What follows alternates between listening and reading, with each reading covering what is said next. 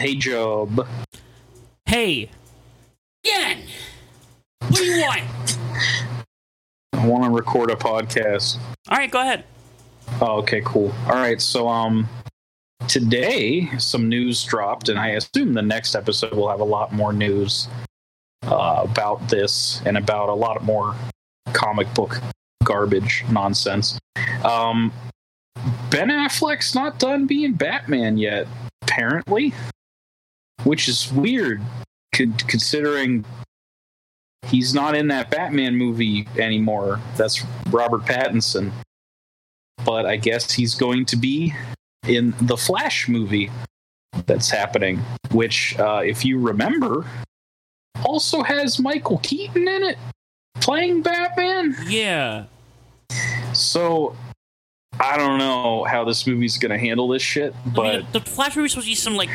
They're doing, like, the weird multiverse shit, right? Oh, yeah, I know. I just don't know how they're going to balance multiple Batmans being in the plot, necessarily.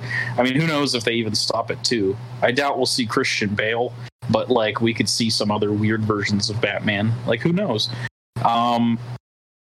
It's kind of funny to me that this movie's about the Flash, but nobody's talking about the Flash about it at all. Yeah, it's more about these Batman characters that are going to show up in it. Fucking, yeah. Wow, dude. Way to diss the Flash. It's the okay. Truth. I don't know. What do you want? He's cool. I don't know. Like, I want to believe in this movie. I really do. I want to believe in DC in general. But obviously we watched all of those fucking movies. Except for Man of Steel, which, like, whatever. Who cares anyway? And, like, you know, for the most part, But DC in recent years has shown some potential, and also some potential with letting directors, you know, make a movie, which was certainly not the case with Justice League.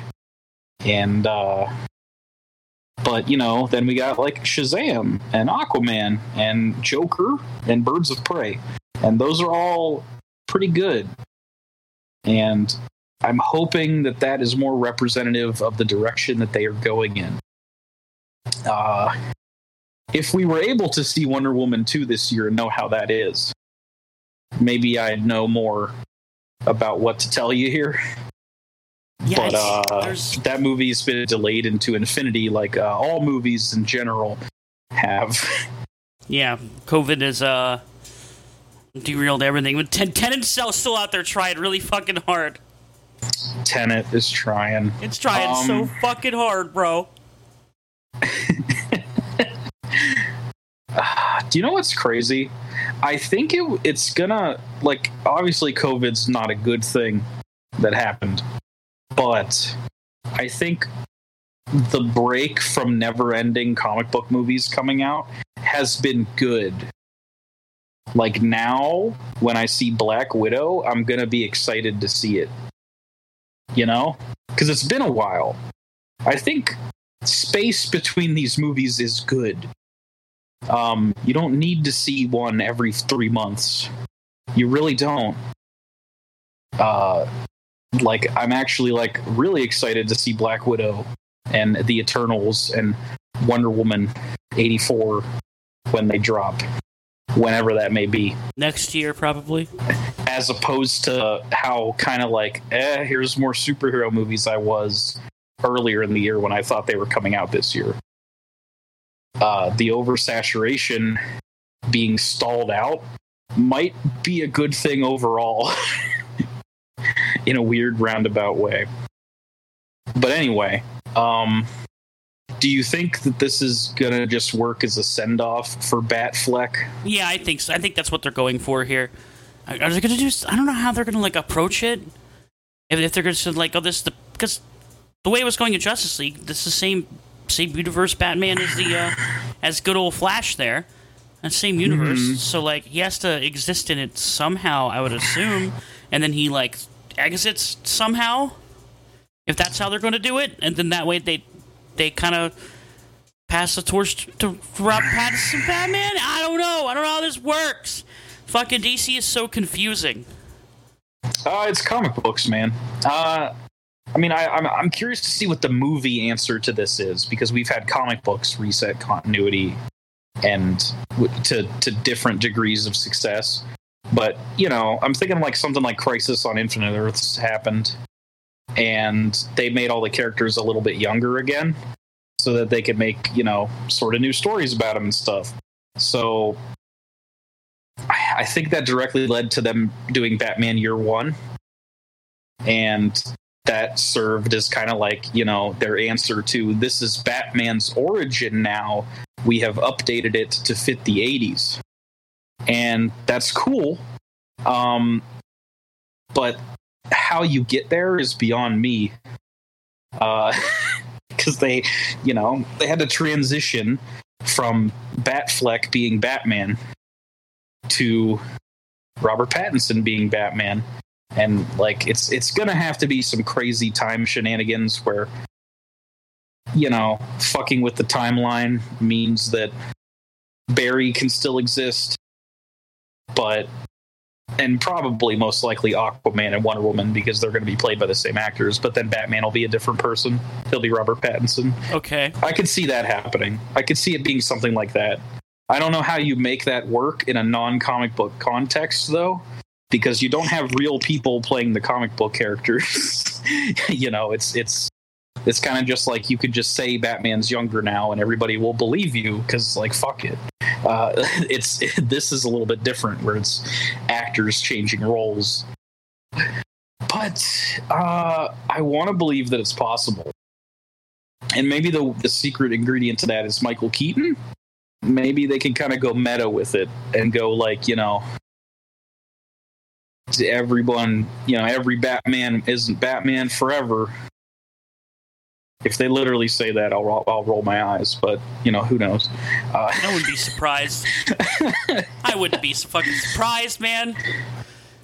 Not even a little bit. If it's literally a story about 3 generations of Batman instead of a Flash movie, but it's still called The Flash, that's going to be fucking hysterical. They do it, too. They'd fucking do it. To close this out, my brother texted me, and he said, tell Genhart I'm going to pinch his cheeks like a grandma. And he specifically asked me to say that to you on air. So, you're welcome. All right, text him. Okay. On air. On air. You want me to call him? Yeah, sure. All right, I'm going to call him. Hold on. He can't hear you, but we could tell him something. And you can hear him.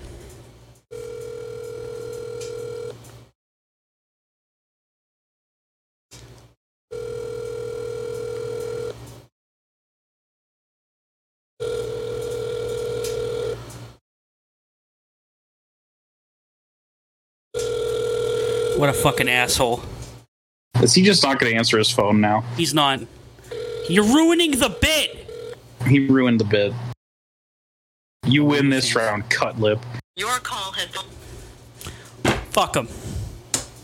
Alright, I was just going to tell him to, like, eat some hairspray or something. I don't really know. I'll pass that along. If you're listening to this, Josh, I hope you trip and fall down in the next 3 hours. If that happens, the prophecy is complete. And 2020 will finally end. I can't wait to get a text from him in like 2 hours that says, hey, why'd you call me? Fuck, man, I tripped. Yeah. Alright, go onward with the show. No. Oh, okay. No, we're going. Bye. Show's over. Bye, everybody.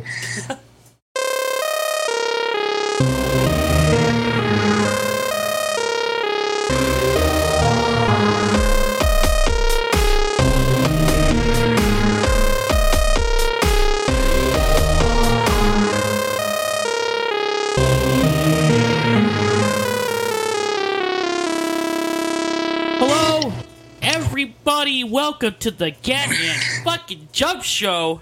That's fucking Gen. Hey, I'm fucking Gen. And I'm fucking Jub. That's fucking Jub. And we're doing a fucking show today where we talk about the Evil Dead. Well, Evil Dead. Sorry, not just Evil Dead. Yeah, you know what? Just so I don't get confused, every time I've had to write them down, I've just referred to them as Evil Dead 81 and Evil Dead 2013. That's fair. Which is what I do anyway. Like, yeah, you need you need a way to differentiate Halloween, and Halloween. You know, right? That's like, otherwise, how do you do it? Got to go by the year. So just to say Evil Dead remake.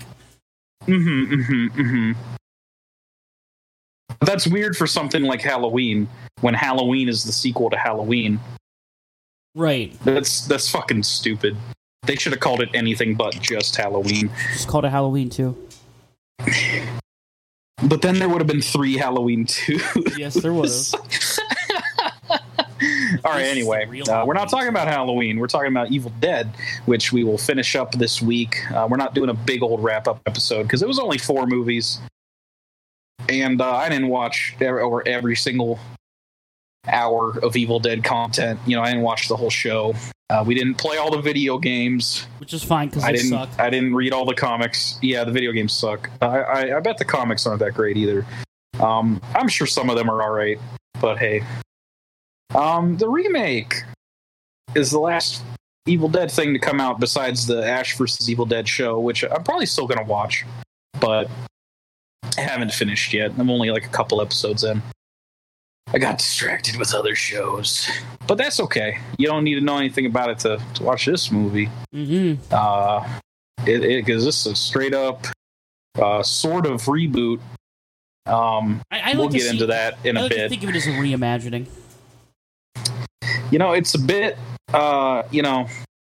it's a bit hard to classify because none of it necessarily contradicts the continuity.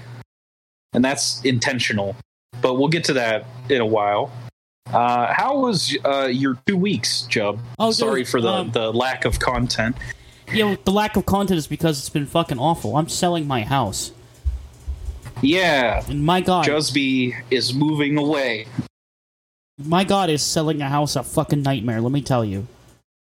I bet it's even worse right now. It's the same. Hasn't changed much. Oh, okay. Just like everything, the main part that's been killing all my free time is all the work you have to do preparing for that. Yeah. And since I'm still living it, it's like weird.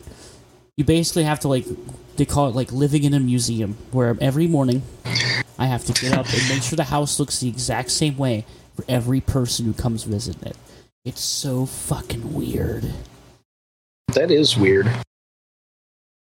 So you guys have packed up everything too? Yeah, we have some stuff we have out on display to make the house look nice. Yeah.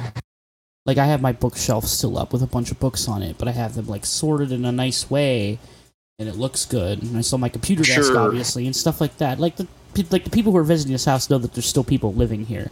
You don't have just copies of the Anarchist Cookbook on the bookshelf, right? I mean, I have a bunch of philosophy books on the bookshelf. Then there's also A Christmas Carol by Charles Dickens. See, that's a good book, though. But then there's I can actually say I've read that. That's good. But then there's also a primer of drug action. Ah. Really close to it. So, nobody's going to look at your books anyway. Yeah. I just thought it'd be funny if you put weird ones in and about it. That seems pretty palatable to the regular weirdo that'll come look at this place. And then I have to when people are visiting, I can't be here obviously, so I just have to vacate and go somewhere for a couple hours. It's really strange. Yeah. So some realtor can walk strangers around my house. It is weird. Fucking weird. But yeah, that's what I played this week. I played the video game. Fuck! What did you play? The Realtor Simulator 2020. Well, it's been a couple weeks, so I've kind of played a menagerie of things. A lot of Fall Guys. A lot of Fall Guys. Now, the free time I have had, and it hasn't been much, but the free time I have had has been spent playing Fall Guys. I mean, it's downright an obsession with me. I'm level 39, about to get to level 40. I'm and that was purposeful, and that'll segue into the next thing I wanted to talk about. I'm intentionally playing a shitload of Fall Guys so that I make sure I get to level 40 before Tony Hawk comes out. Because you were like, what, 2 weeks away from that? I think so. The Fall Guys has seasons, and they seem to be 2 months. At least this one is 2 months. So, just before September hit and Tony Hawk's Pro Skater 1+2 comes out, I wanted to get to max rank in Fall Guys so I didn't miss it, because, I'll probably still play Fall Guys. But I'm going to play a shitload of Tony Hawk, and if I get super distracted, I'm glad that I still got to the max level in Fall Guys before that. So that way I don't miss out on anything. But anyway, I have my first impressions of Tony because I got the demo. Yeah.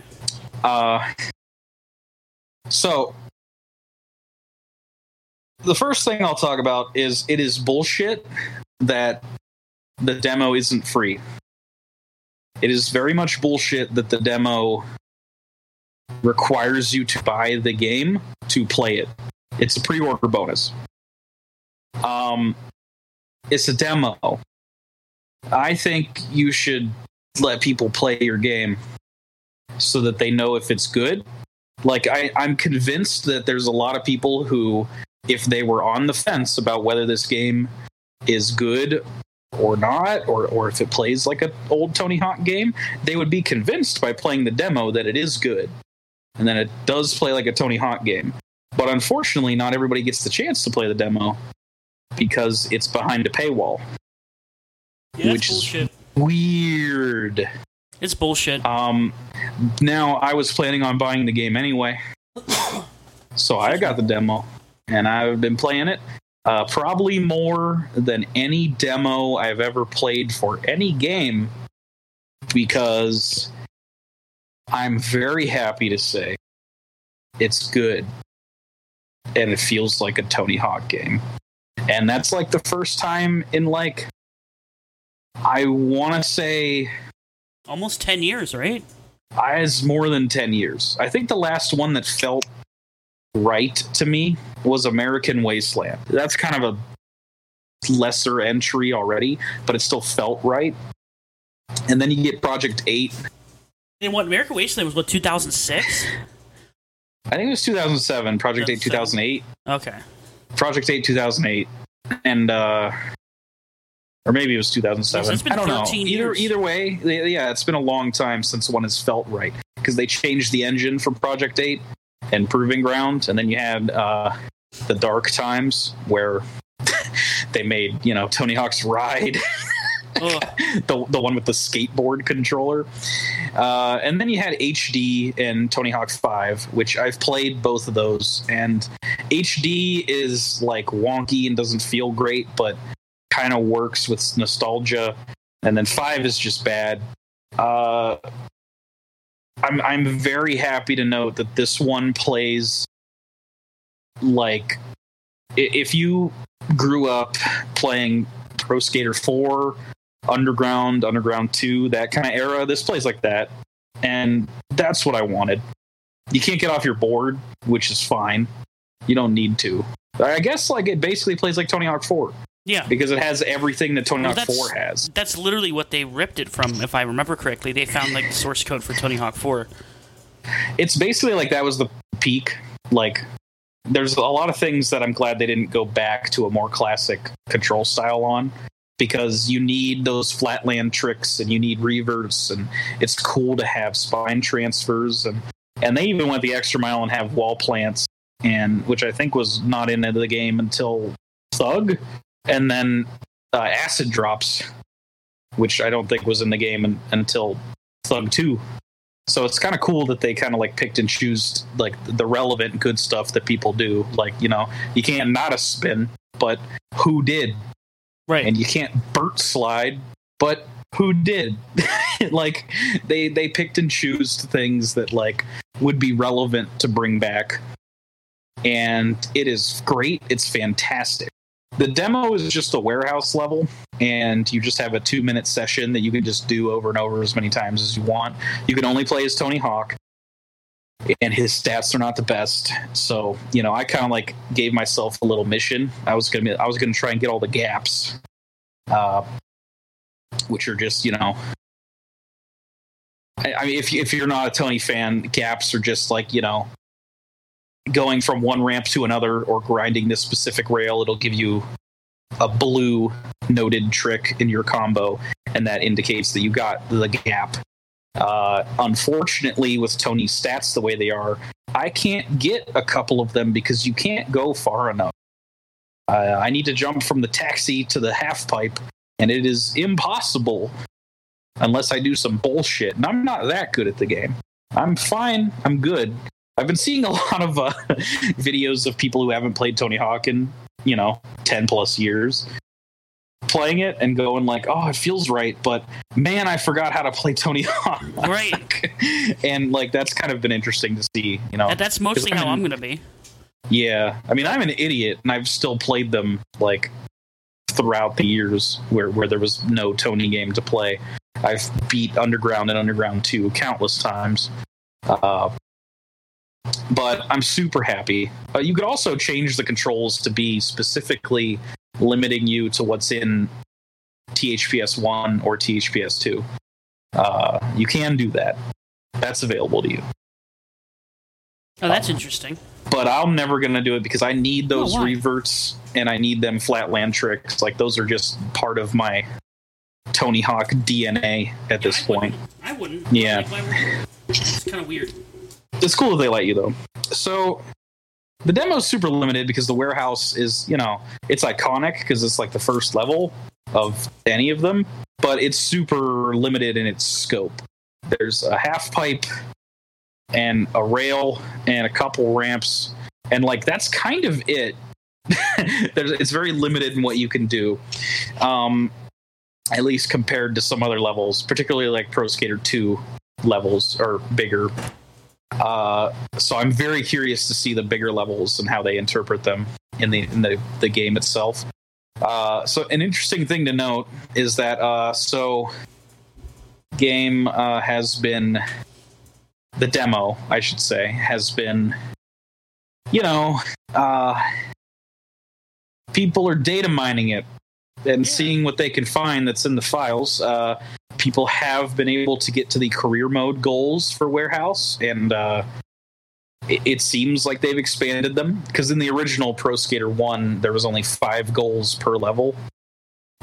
Just like high score, pro score, skate letters, get the secret tape, and then each level would have its own collectible Warehouse as crates. That's really neat that they decided to expand that shit. That's cool. Yeah, there's 10 goals for Warehouse now, and a couple stat points you can get, and then some mysterious V icon for Vicarious Visions, I assume, that no one knows what it does, because you pick it up and it makes a noise and then it doesn't tell you anything. We'll probably find out what that is in the main game, but it's interesting to note that it only appears when you turn the goals on, but it's not a goal. It's not a goal to get that V. But there's like stat point pickups as well, and there's only 2 on the level, which is interesting. There's only 2. I don't know what the big V icon is, but it seems like I'm hoping all the Pro Skater 1 levels have been expanded to be, more representative of what the later franchises were when it came to goals for levels. They wouldn't do it to just Warehouse. Like, you got to figure I'm sure. You got to figure that they did it to the rest of the levels. You have to. Well, the one question that I have, and I haven't really seen anybody talk about this, is Pro Skater 1 and 2 worked on a system where you do a couple levels with goals, and then you do a level that was a tournament. And that would, instead of the 2-minute timer, it would be 3 1-minute timers, and you would just skate and get as good of a score as you could get. And then it would take your 2 highest scores and give you a medal based on how well you did. Like, judges would judge you. I kind of hope that they don't do that. I kind of hope that they just actually have goals for these levels for the first time in the series history. That would be really neat. Like, it's kind of a shame that like a level like Roswell, for instance, is kind of just a tournament level. I'd like to see some goals. Like, they could get creative with that. It's maybe a fucking alien level. Right. Come on. Maybe they make you do the tournament thing first, then you unlock the level to be able to fucking do shit on. That would be super or something. Cool. Yeah, that'd be super and cool. In addition to this, from looking at, screens and stuff that it lets you see in the demo, it seems that characters have challenges, and this unlocks like other boards for them. It looks like everybody's going to have 10 boards and 3 outfits. So you can unlock other outfits and boards by doing challenges. I'm not really sure how those work. But there's at least more stuff to do to unlock stuff than just the career mode. And, they've been teasing and talking about the creative modes. I think just today they talked about Create Skater for the first time. That's back, and it looks good. Are they bringing back Creative Park, too? Yeah, and that's going to be really cool because that's going to have an online component where you can upload your parks and shit. You can make a park for me to play, and I can play it and shit. I'm really excited for the online and functionality. Vice versa. Yeah, I'm very excited for that. Me and you are, very least, me and you are going to play the fuck out of that. Yeah, I'm not sure how. I'm not sure how the multiplayer modes are going to be, but I hope that they're good. As long as they if they bring back the classic stuff like horse and stuff, that would be really cool. Bare minimum, if they bring back just the classic versus modes, I'd be okay. But if they expand on that too, I'll be super happy. I would love to just play horse and just play score attack and shit against my friends. I'd be perfectly okay with that. It seems like everything works on a kind of collective level system. Like every time you do a run in the demo warehouse, it gives you a little bit of money and a little bit of a level up juice. And you level up every now and then. I think it said I was level 7. And that's just in the demo. I doubt it carries over, but that, and you can't spend money on anything, of course, because it's just the demo. But that kind of tells me how the game's going to work as far as leveling up goes. It seems like everything is going to give you XP that you do, even if you just do a 2-minute session on a level. Yeah. That's cool.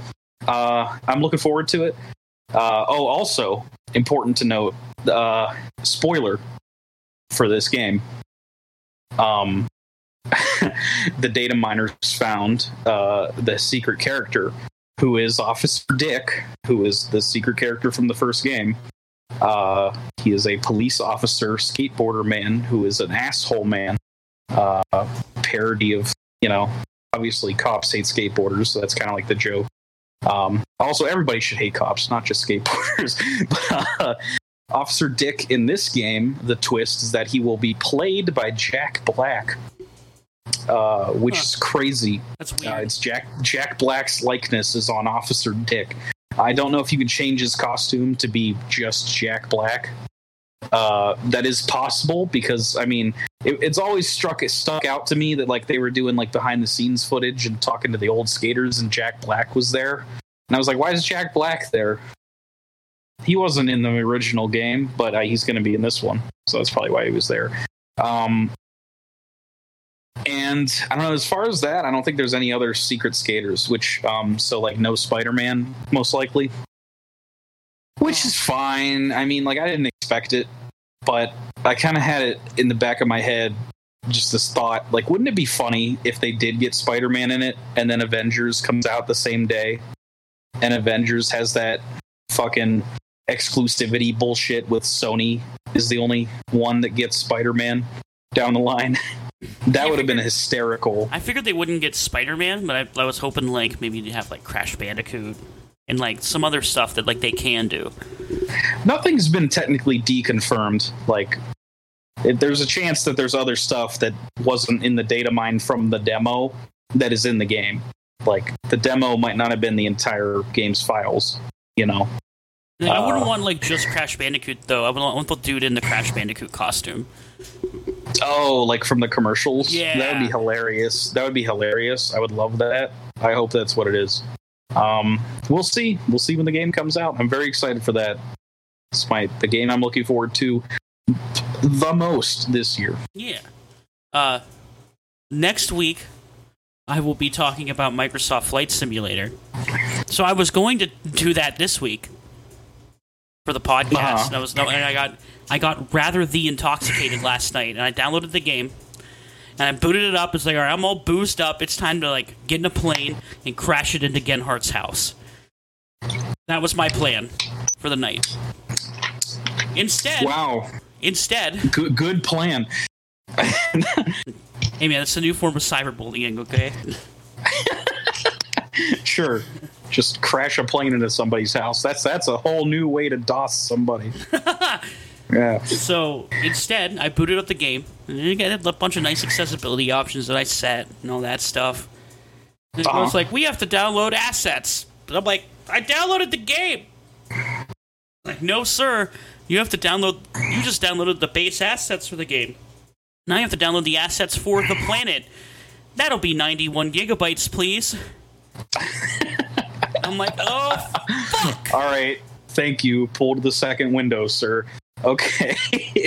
Yeah, it's like pulling up on. It's 91 like gigabytes. It's like pulling up to the drive. It's like you ordered your food, right? You pull up to the drive-thru, you pay for. You get to the window, you paid for it. You get to the second window, and they're like, "Hey, pull forward."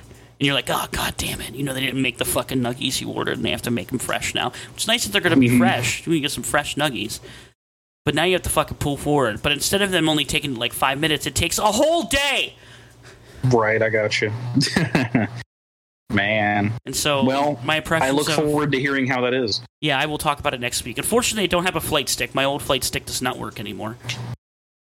So I have to get a new one. And I plan on doing that anyway. I found a nice flight stick that works on both PlayStation 4 and PC. The important part of that is I want to get one that has functionality for both, because when Star Wars Squadrons comes out in October, if it's good, I could play that shit with a flight stick in VR, and that'll be fucking crazy. That'd be pretty fucking cool if it is good. If that game's good and you can do that shit, they already said it'd have flight stick support. So, like, and it has VR, it has full VR support. You can play the entire game in VR. So if it's good, I will lose my fucking mind.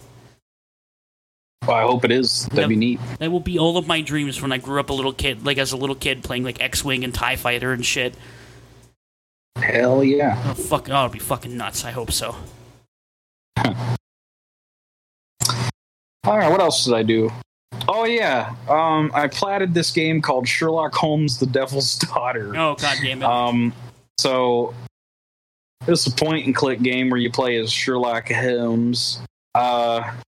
It was okay. I see. I bought it because I noticed that it retailed for $50. Okay, but it was on sale for $2. Shit. And I was like, "That's 90% off or some shit." What the fuck? And it's okay. I don't think it would be worth $50. $50 is asking a lot for that game, but it's fine. It does a lot of things that I like that point and clicks and Telltale-esque games don't do, but it also has a lot of jank and stupid shit in it, which I guess point and clicks can tend to have. It's also this weird anomaly for the character of Sherlock Holmes, because, like, I mean, this is not the first game in this series. This is like the 8th game in this series, and I did not play the previous 7, but the way this series works is I think all of the Sherlock Holmes books are canon and happened, but these cases are new content that happens like around the edges and stuff. Like, these also happened in addition to the stuff that also happened, but they started out with a very traditional image for Sherlock Holmes, right? You know, the classic hat and pipe Sherlock Holmes. Right. But in the years, you know, since they've been releasing this, the Robert Downey Jr. movies came out, and the TV show Sherlock came out. And lo and behold, they went and redesigned Sherlock Holmes for this one, and I think the one prior to this, too, to look, you know, more modern. He ain't wearing that hat with the pipe. He's wearing like an overcoat with a big old long scarf. And you know, I clearly, it's weird. I can't think of many times when like something takes inspiration from a different adaptation of the thing to try and gain the audience that the other adaptation has. It's something like, this is a weird pool that nobody knows about, but like, you remember Disney's Hercules? Yeah. Do you remember the Hercules television show? Barely. We did talk about it briefly because, Robert Tapert is a producer and writer on that. Evil Dead man. Yeah. Interesting.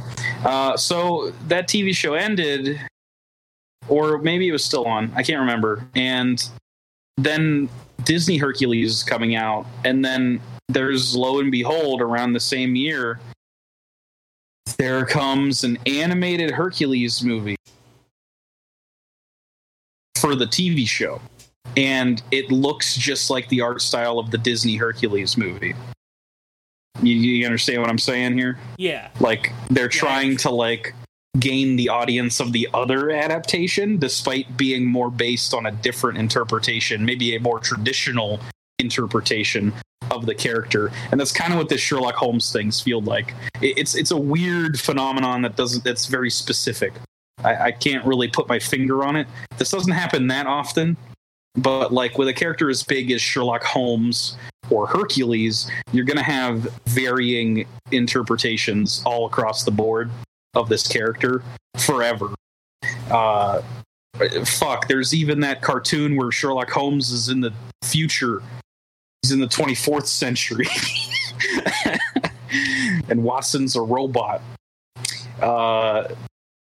But anyway, this is more traditional, and you could change your character's design to look like the traditional Holmes, and I preferred that and did that immediately. Because, like, I don't know, it was taking place in the fucking late 1800s, early 1900s. So, like, I was like, I kind of want Sherlock Holmes to look like Sherlock Holmes. I don't need him to look like Robert Downey Jr. necessarily. The game's all right. Some of the mysteries are really good. And what I really appreciated that this game lets you do is there's multiple endings for every case. But when you get your ending, you can literally just it gives you a screen and it says hit this button to accept your ending, or hit this button to just go back and choose the other one. Oh, that's cool. And I'm like, oh, thank you. Because I absolutely hate when games, have the hard division where, like, you can't go back and choose a different ending at this point. I don't know what started it. I'm going to assume Heavy Rain. I'll just point the finger at Heavy Rain and blame Heavy Rain because it's very easy to do, and also fuck it. Fuck Heavy Rain. But, like, it's just that, like, thing where it's like you made your choice and now you have to live with it, bitch. Like, if I get an ending in the Walking Dead game, I can't go get another one without playing through the entire fucking experience over again. Now, granted, there's like little choices that you make here and there, as opposed to the Sherlock Holmes game where, like, it's more just about one big decision. Like, do you say this guy is guilty, so he's going to jail? Or do you say, well, he killed a bunch of rich people who were trying to murder him. I'm going to let him go. And that's what I did. So I let the guy go. He was killing rich people that were trying to kill poor people. They deserved it. It's fine.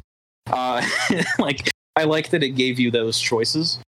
However, that doesn't mean that they necessarily made the story better. There's good moments, and there's a lot of bad moments. There's this one moment that was just really fucking, like, stupid, because, like, Sherlock Holmes is able to deduce the mystery of what happened to this team of explorers by staring at a model of the temple that they explored. And the game presents this to you by showing Sherlock Holmes, like, imagine that he goes inside the temple, and then you're controlling him inside the temple, and you have to solve, like, 8 different puzzles in this temple.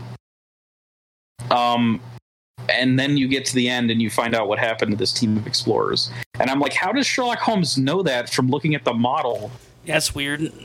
It doesn't make any fucking sense at all. Like, it really stuck out to me as a weird point of that game.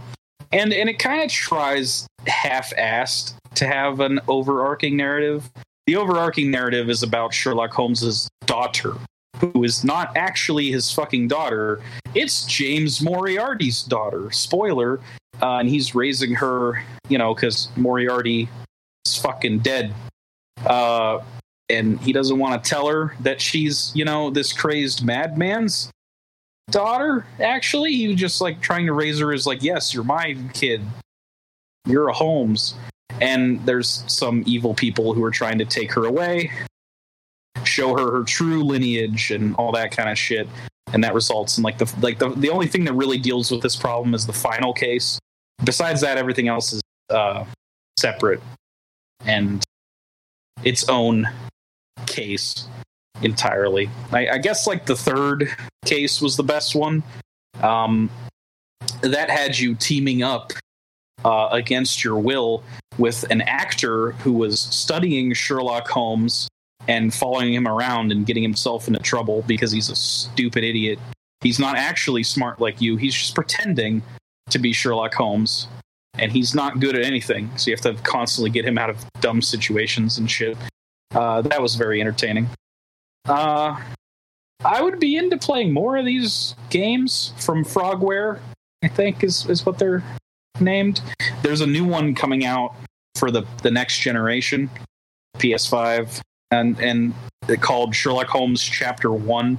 So I think they're rebooting everything. I don't know if they're actually going to adapt just the fucking books and short stories now or what, but it was okay. I'd give it like a fucking 6 out of 10. Decent. Needs a guide to get through it though. Which it's a point and click, I understand.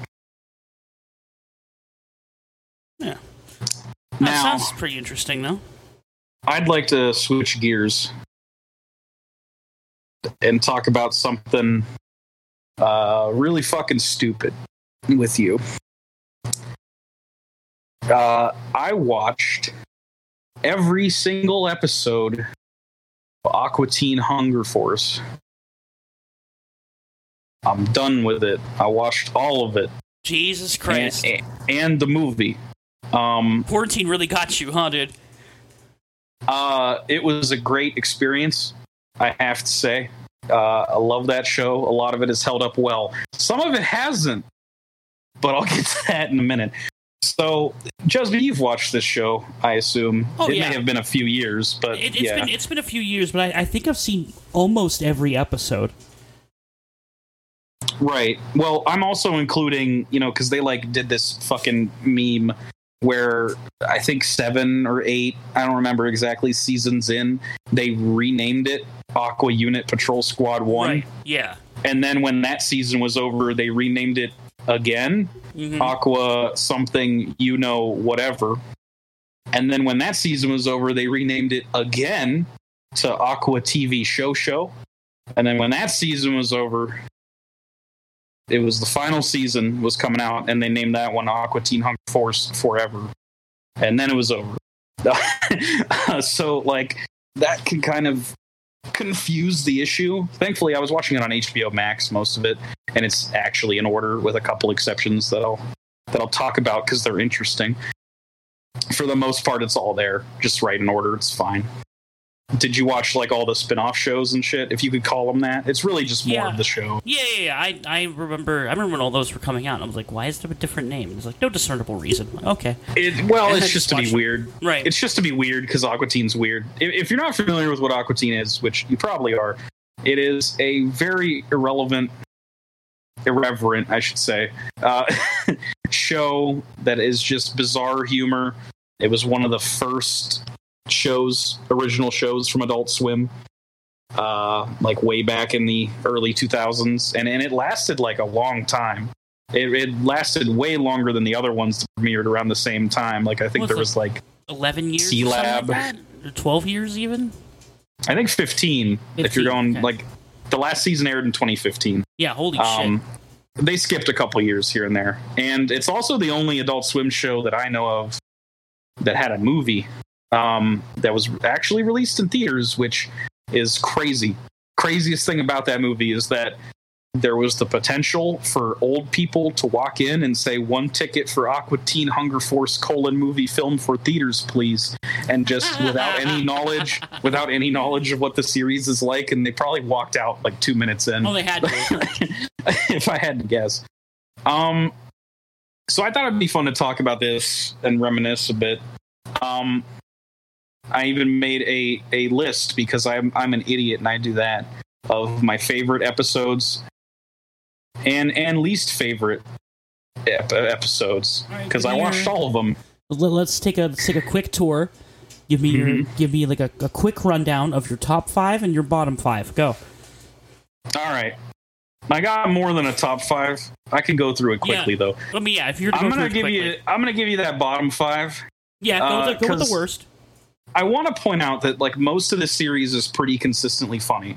Every now and then you'll have an episode that's a little too like harsh, like they were trying hard to be edgy. You know, like there's an episode that I see all the time that people say, "Oh, that's one of my favorites," called Hand Banana. Oh, that's not in my bottom 5, but like I can't find that one very funny now because the key joke of it is Carl getting raped. Yeah. And that's I remember that episode. Like it's not like necessarily funny to me that the only joke in this episode is a character getting raped. Yeah. Whether it's insanely outlandish that he's getting raped by a dog that they cloned, or is irrelevant to the fact that that's the only joke that the episode has, and I don't really like it that much. Yeah, Aqua Teen has this. You probably know this because you just watched all of it. Aqua Teen has this weird thing where like it doesn't do it that often though, because like most of Aqua Teen just exists in complete absurdist humor, which happens to be like what humor has kind of become in like the late 2010s. It was a bit ahead of the curve, but it was still part of that like era where edginess was rewarded in comedy. So there's some times where they went a little too edgy, and I think that's like one of them. Oh god, I guess we didn't even say what the show even is. How do you describe what Aqua Teen is? Aqua Teen Hunger Force is like 2 staple fast food items and a piece of meat. It's a milkshake, of fries, and a meatball. Yeah, and they live together in a like fucking crack house. Yep, in New Jersey. Goes over, I guess, their misadventures, but it's mostly just like complete like absurdist bullshit. I think part of the joke is you watch the intro to the show and it like has this like hip hop theme that's iconic as fuck. Shake Zula, the Mike Ruler. It's great. It's a great theme song. The other ones when they changed it up are also really good.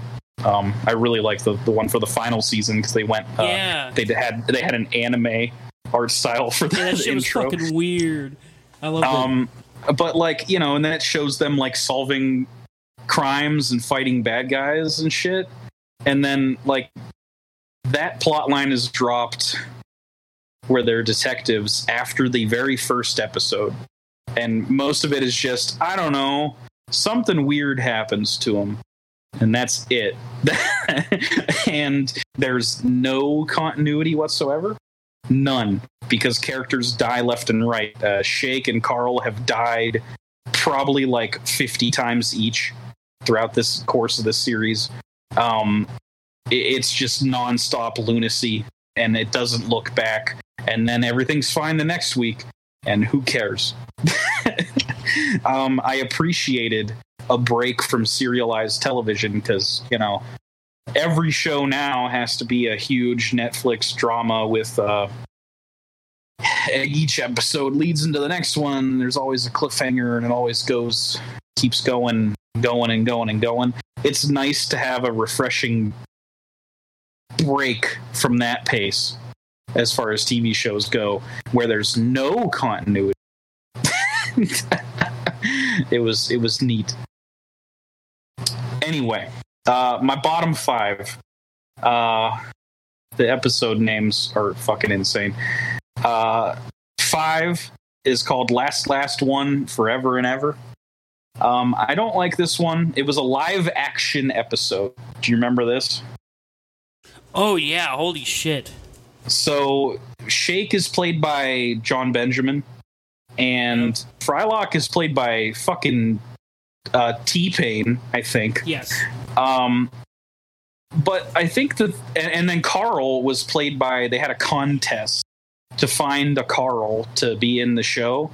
And like they like had people send in auditions to be the Carl for the episode, and some dude from PA won, which is kind of cool. But like that's the only part of the episode that actually gave me a chuckle. Dude's Carl impression. Everything else is very, very flat. It falls flat on its face because for some reason they decided that these characters would be different than the cartoon characters. Like John Benjamin's character is nothing like Master Shake. And the Meatwad is just a fucking exercise ball that talks like Meatwad. Yeah, it's and really like weird. none of the characters are the same as the cartoon versions, and it's just kind of like this weird experiment of an episode that probably should have never fucking seen the light of day. I really didn't like it.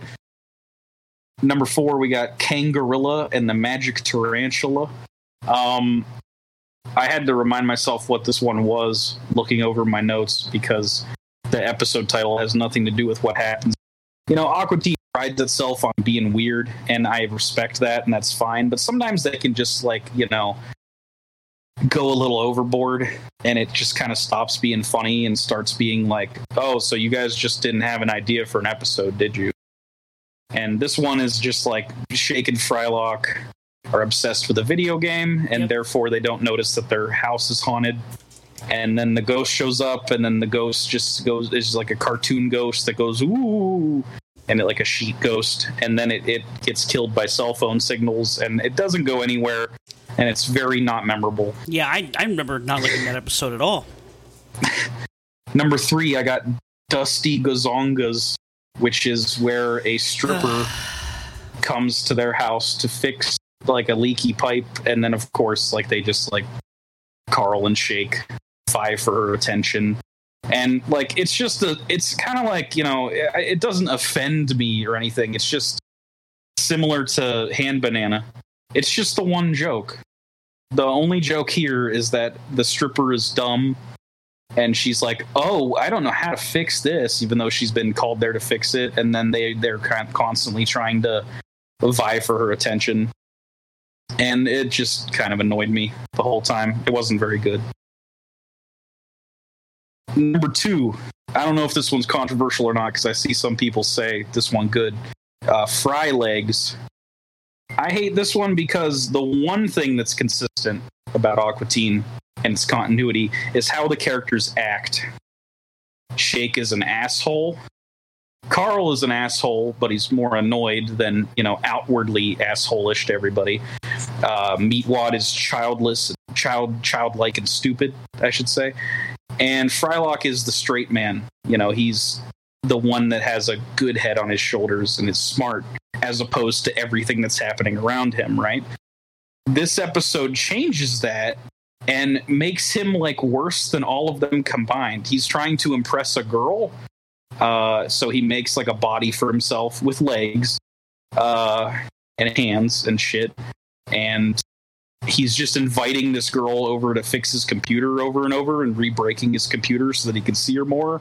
And then it just like snowballs into him killing her boyfriend and taking his body and becoming her boyfriend to try to get a date with her. And it's just like, I don't know. Yeah, I'm not asking for a lot of consistency when it comes to the characters, but it never really felt like something that character would do. Yeah. It just felt like they were going outlandish just for the sake of it. And it didn't really strike me as funny either, because sometimes a character breaking and being a completely different character can be funny. Meatwad does it a lot. Like, he'll do something smarter than he should, and that could be funny, but like this one didn't work for me. And number 1 is Hypnogerm, which is just nonsense for 11 minutes. I'm trying to remember exactly. I just felt like it was too many ideas and none of them work. And it's a shame because this one has like some cool guest stars in it. It's got Tim and Eric and I think Bob Odenkirk. I'm trying to remember. Shake like eats Mexican jumping beans, and they like attack his system and start playing plays inside of his brain, and they show us the plays in great detail, and they're all very not funny and very stupid. It's the most unfunny episode of the whole show, I would have to say. That's why it's the worst. But for the most part, this show is consistent and good. So I'm going to give you the essentials, okay? I'm not going to talk about every single one, but these are the ones that I find essential, okay? Okay. And I'll talk more in detail about like my top 5, like you were saying. So we got Moon Knights 3 Remooned. Great. Any episode with the Moon Knights is good, but that one's the best one. The last one, which was like the villain crossover, like all the villains teaming up. Total Recall, Frida, 2.5 Star Wars out of 5. That's the actual title of the episode. The Granite Family, the last one, Forever and Ever, for real this time, we fucking mean it. That was the final episode of the show, if you couldn't guess. Cybernetic Ghost of Christmas Past, Bible Fruit, Dumber Dolls, The Creditor, Sweet Sea, Rabbit, not Rabbot, Bookie, Dummy Love, Laser Lenses, The Marines, Last Dance for Napkin Lad, which is it's the only one that one breaks the concept of the show, and that actually is if they were secret agents and detectives. It's fucking excellent. Alan, which is a 2-parter. Ezekiel, absolute classic, but right outside of my top 5. God bless Patton Oswalt for voicing that character like he's a child. So my top 5, which are all old ones, which it doesn't surprise me, because the old ones are the more consistently funny. They had better ideas, you know. Number 5 is MCP Pants, because of course it is. That has to be up there. That's an absolute classic. MC Chris is a funny, crazy white rapper who I will tell my kids was Eminem. Yeah, you will, dude. In this episode, he plays a rapping spider wearing a diaper who is insane and tries to get people to go to hell or something with his evil rap music. It's such a strange concept, and the way that they handle it, which is just killing him, is so fucking funny. He comes back several times, but you don't get better than the first one. Number 4 is Unremarkable Voyage. There's lots of episodes like this that I could have chosen, but I like this one the best. It's always when Shake takes advantage of a power or something that he shouldn't have access to, and then completely just reaps the benefits of it. But then towards the end of it, you get the satisfaction of him reaping the consequences of it. So this is like Frylock makes a shrink ray, and Shake uses it to shrink everybody down and force them to fight for his amusement. And then he just like, you know, but when he falls asleep, they sneak into his brain and explode out of his eyeball. And it's just like, it's so satisfying to see Shake get murdered and maimed all the time, because they make him such a fucking asshole that he's it needs to happen. The entire show has spent him being a giant piece of shit to everybody around him, basically. And that's a good segue into my number 3 episode, Video Ouija. So Meatwad has a video game that is a virtual Ouija board, and Shake wants to fuck with him, so he literally kills himself so that he can come back as a ghost in Meatwad's video game. And his plan backfires because Meatwad is uninterested in the video game, and Shake didn't know that he was actually going to die, even though he killed himself. And he's asking Frylock to bring him back. So they don't have a lot of money, so they find a witch doctor from BillyWitchDoctor.com. And this was sampled in a fucking the MF Doom Danger Doom song. It's hysterical. He basically is just fucking with them, the witch doctor, and he's having them repeat a chant, which is basically him making them say that they are fucking retarded. Oops. And but just like slowly, he's like, I am Sofa King, and they just makes them like repeat it. And then the end of the episode is just a giant chicken killing everybody. So that's good. That's always how you end a good episode. Just everyone dies. Oops. Number 2 is where my current Twitter profile picture comes from. The shaving. This is a Halloween episode where they find that there's been a monster living in their attic this whole time, and they find him on Halloween. His name's Willie Nelson. Not that one, but that is his name. He is an onion with spider legs, and he's a pretty chill guy.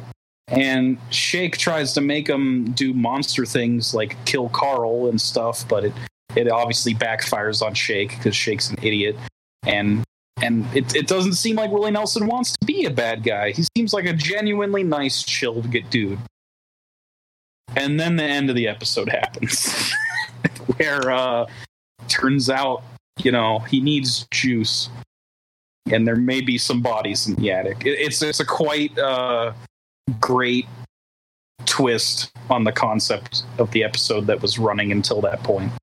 I love episodes of things that just end with a complete subversion of what you were thinking was going on, and then don't seek to answer any questions about what happens after that, because, fuck it. But my number 1 favorite, and I knew it was even before rewatching all of these, is Brood Witch, because that is one of the best episodes of anything, at least comedy, cartoon related, that I've seen. I don't know why. I just love it so much. The evil sandwich made with I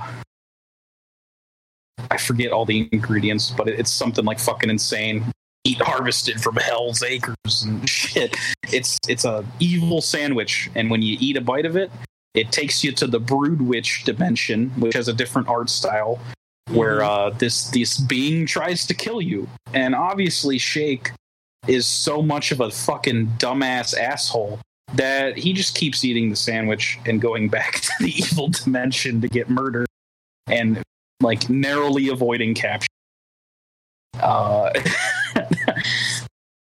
And there's this bit that is fantastic where he goes to the dimension and is eating the sandwich, and the beings that are trying to kill him are just having a casual conversation, and it's John Benjamin is one of them, and I always found his funny. I mean, now he's in everything, but back then it was only home movies. Now he's Archer and Bob's Burgers, and he's all over the fucking place, which is good for him. I'm glad, but I like that his voice acting style is just his voice, and that's it. He every character he voices sounds the same. Yeah, but that episode's a classic. I just find it so funny, just the execution of the thing and how easy it is to avoid the evil that can befall you. You just don't eat the sandwich, right? Yeah. But then, because of the way that the characters are, obviously that's not where the episode goes. Shake eats all of it except the tomatoes, and then he is tricked into eating the tomatoes as well. And then he dies, and the episode's over. Classic stupid Aqua Teen shit. And it just has so many funny moments packed into it. And the concept is so funny to me. The evil sandwich. So that's about it. I highly recommend that show. With a couple asterisks. And one of those asterisks is interesting because there is an episode called Shake Like Me, which has been removed from HBO Max. It was part of the culling of episodes with blackface in them that happened. You had those episodes of 30 Rock go away. You had that episode of The Office that has been altered. You had the episode of Golden Girls that didn't actually have blackface in it, but it was too close that they removed. And I could see why they removed this one, because the plot is that Shake gets bitten by a radioactive black man and becomes black, and it's very stereotypical and stupid. I could see why they removed it. I still wish that wasn't happening wholesale, because it feels really disingenuous of me to see people just like kind of like shove that shit under the rug and just go like, no, don't worry about it. We never did anything racist over here. Don't worry about it. See, we're a good company. And then everybody over in the corner is dying and just saying like, we wanted police reform. Please. True. Please, we just wanted police reform. What is this bullshit? It's like overly performative. I don't care. Listen, fuck off. Companies only serve to be performative. It's very true. And they're trying to not be racist. They're trying to not be racist because they see at the current moment that not being racist makes them more money. And it's how it will go forever and ever more. Eventually, I bet these episodes get put back onto some streaming services when it's no longer an issue. Yep, it no longer serves their interests. Anyway, enough about corporate interests. No, did you have something to add? I don't want to cut you off. Not really, dude. Okay, cool. Those are the essentials. Watch Aqua Teen. Avoid some of the, you don't have to watch every single episode like me, but just look for the ones that are good and watch those. You don't have to watch all of them. There's no continuity, but it's fun. I like how fucking stupid it is. It's good to have a stupid show to fall back on, especially when you're like me and you're also watching more serious content. Then you could fall back on it with Aqua Teen. Like, you watch an episode of Ozark or something, and it's like, wow, that was an intense hour of television. Fuck. All right, I'm going to watch an episode of Mr. Show or Aqua Teen. I like having something stupid to balance out more it's like, man, serious this things. This episode of television is intense. Let's go see Carl in the pool. Yes. Like,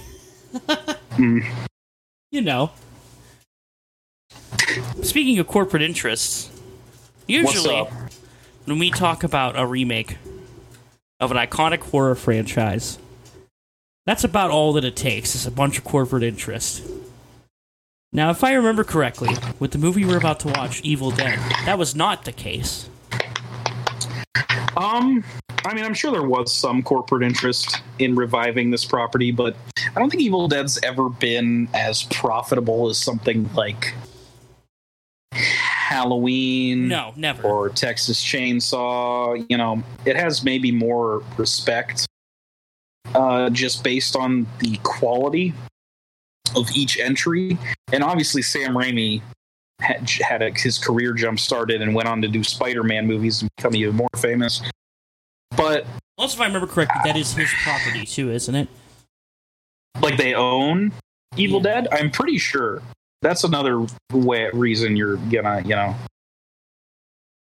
not see many things happen with it that are bad, probably, because they're gonna try and keep the quality up on this thing.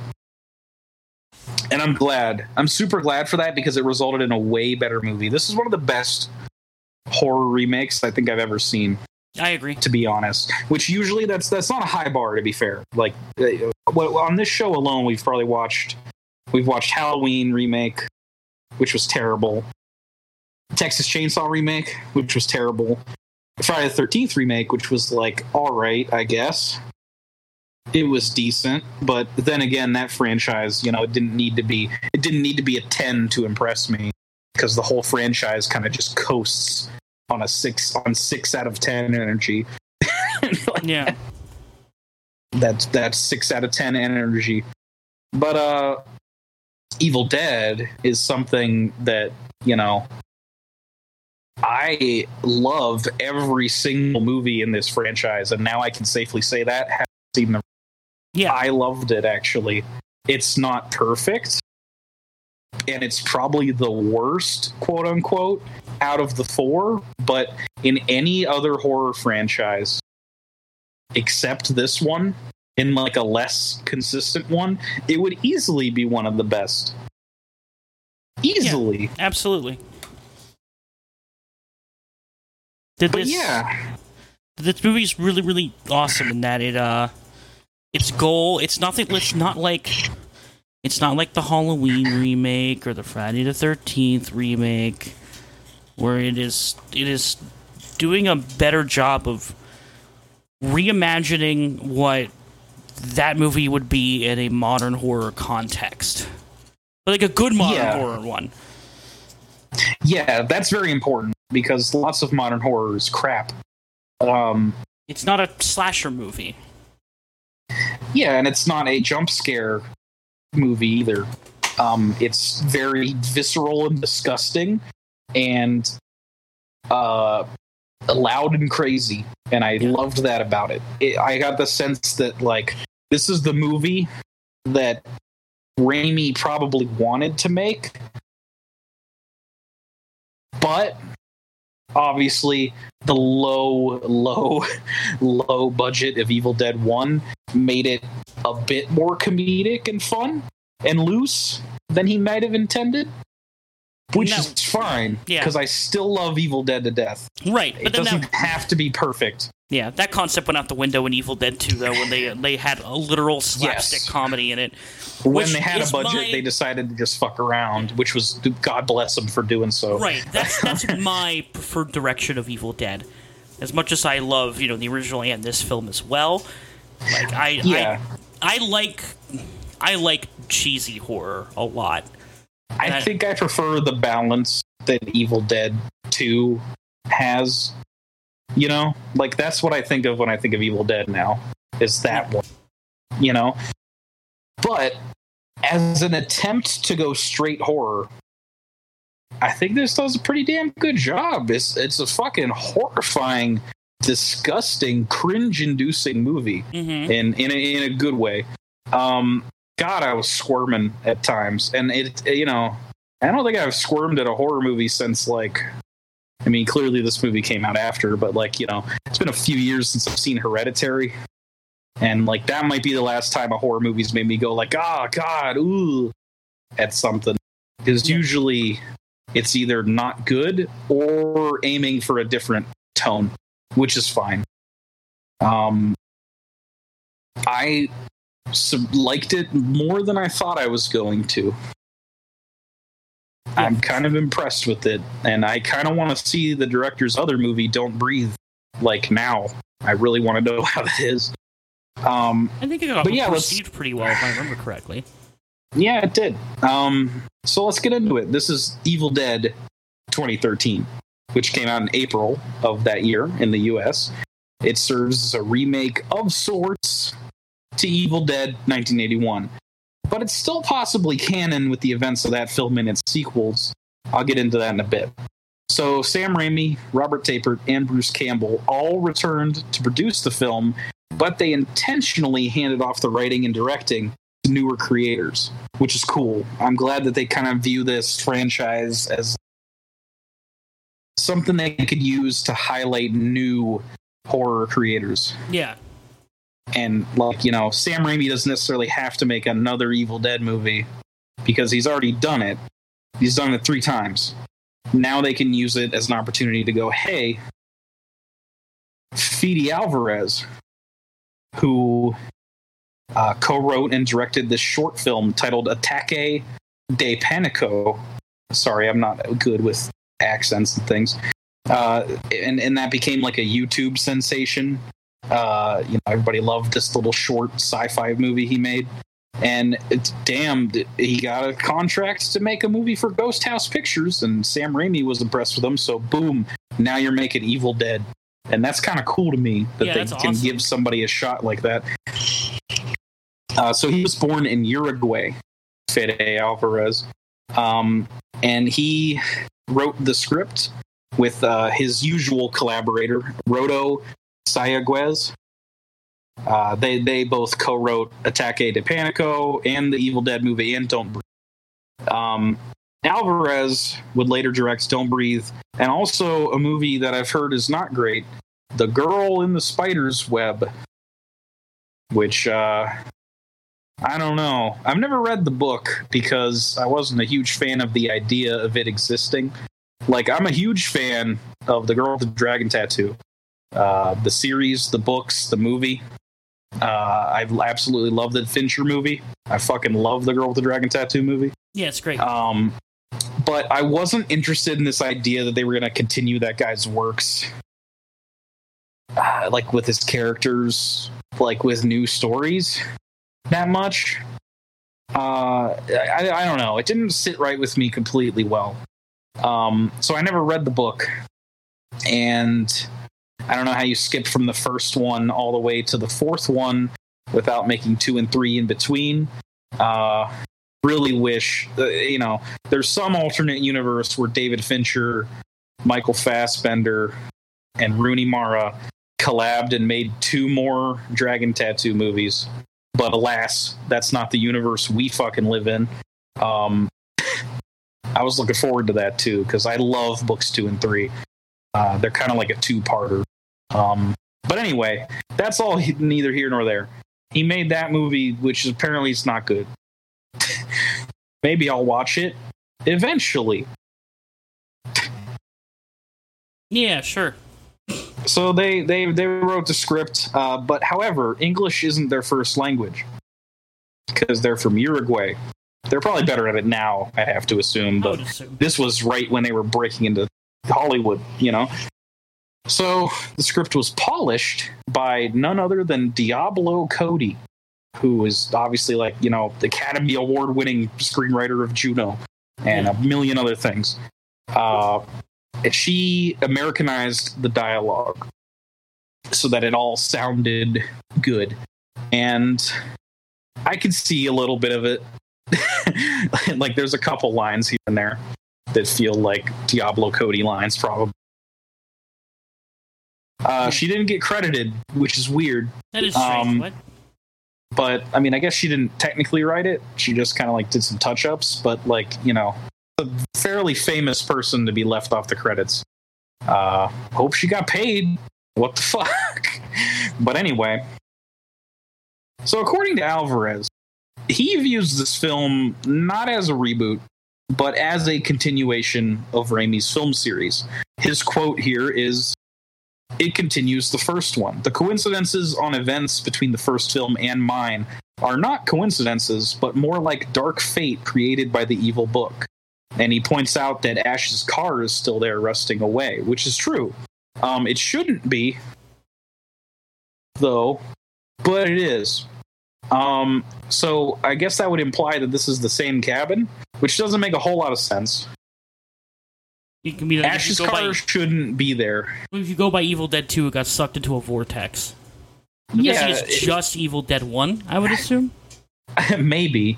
Ash's car should be in the Middle Ages. is what's the thing here. But it's interesting because, what he says here kind of contradicts what they were thinking of doing later.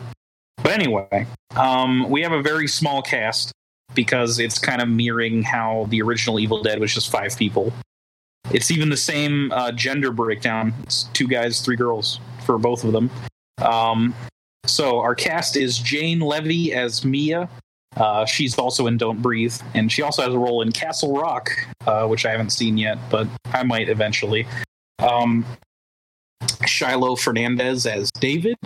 Lou Taylor Pucci as Eric. By the way, I thought I recognized him, and apparently I recognized him as from the role of Saint Jimmy, or the Jesus of Suburbia, in the Jesus of Suburbia music video.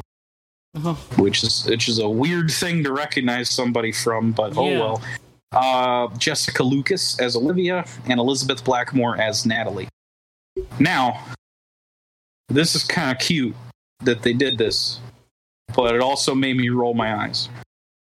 So our characters' names are David, Erica, Mia, Olivia, and Natalie. And you know what that spells out if you only take the first letter? Demon. That's dumb. Yeah, it kind of is. Apparently that was intentional. The characters' names are a secret hidden message, Justin, that this movie's about demons.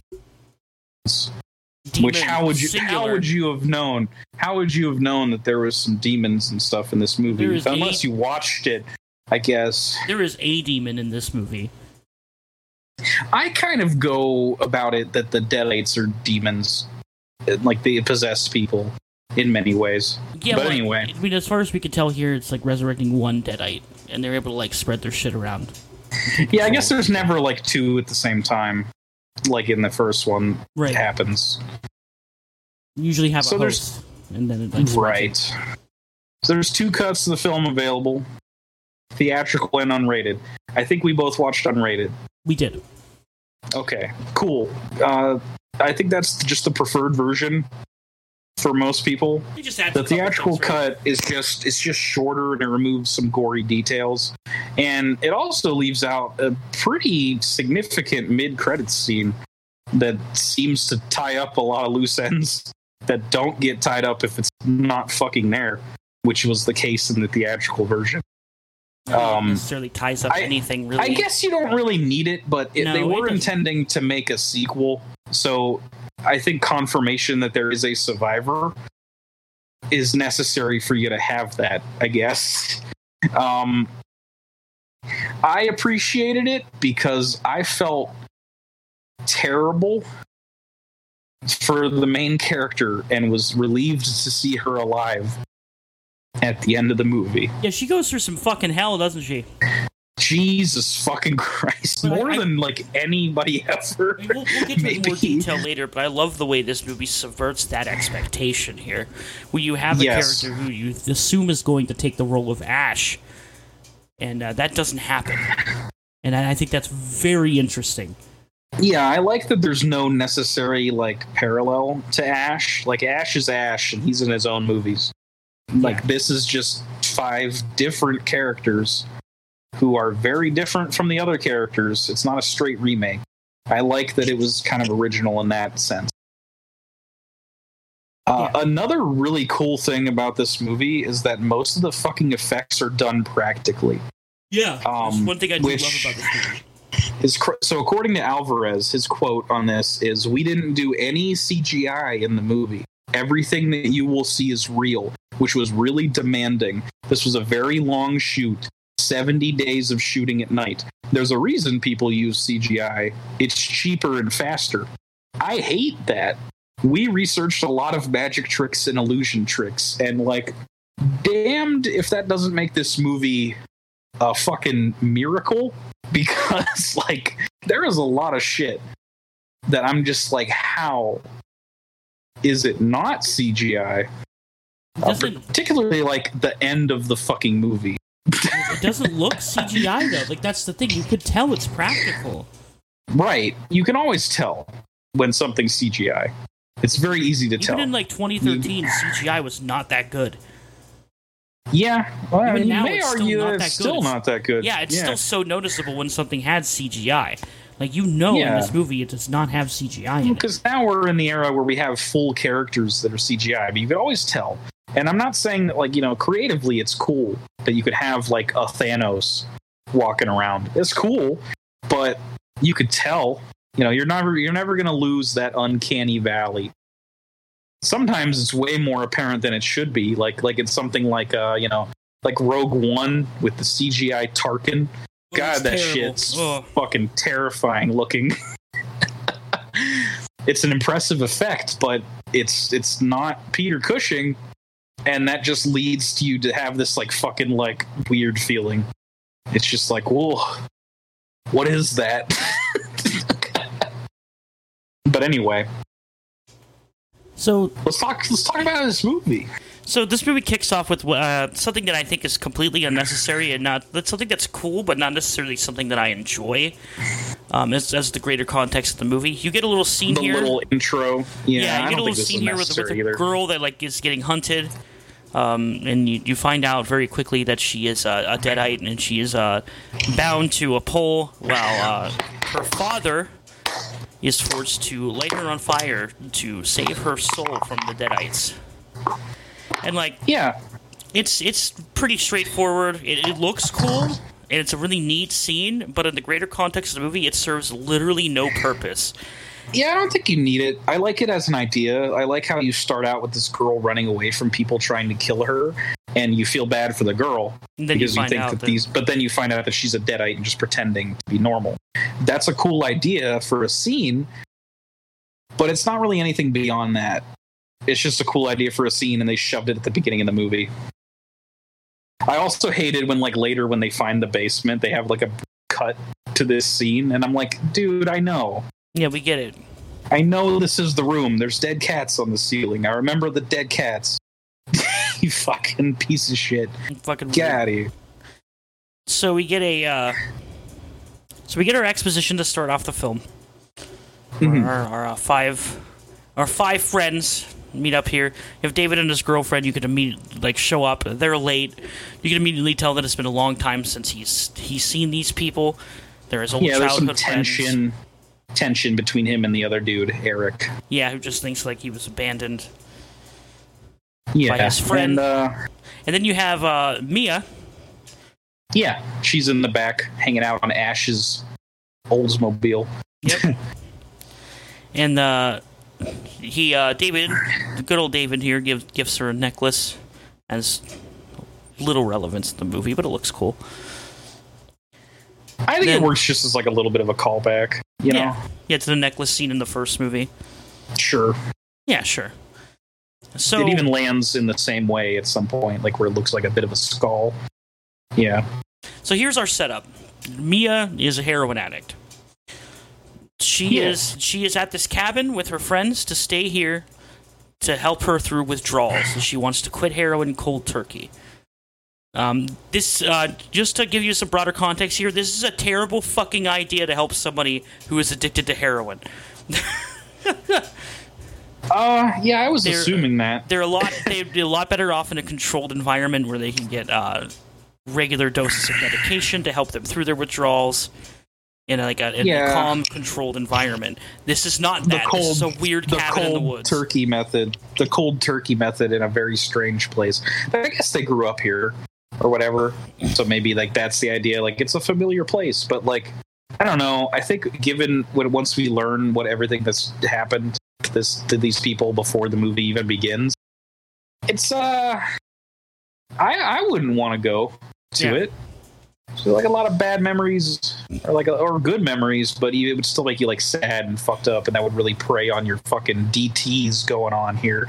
So like, yikes, not good. Yeah, don't do this.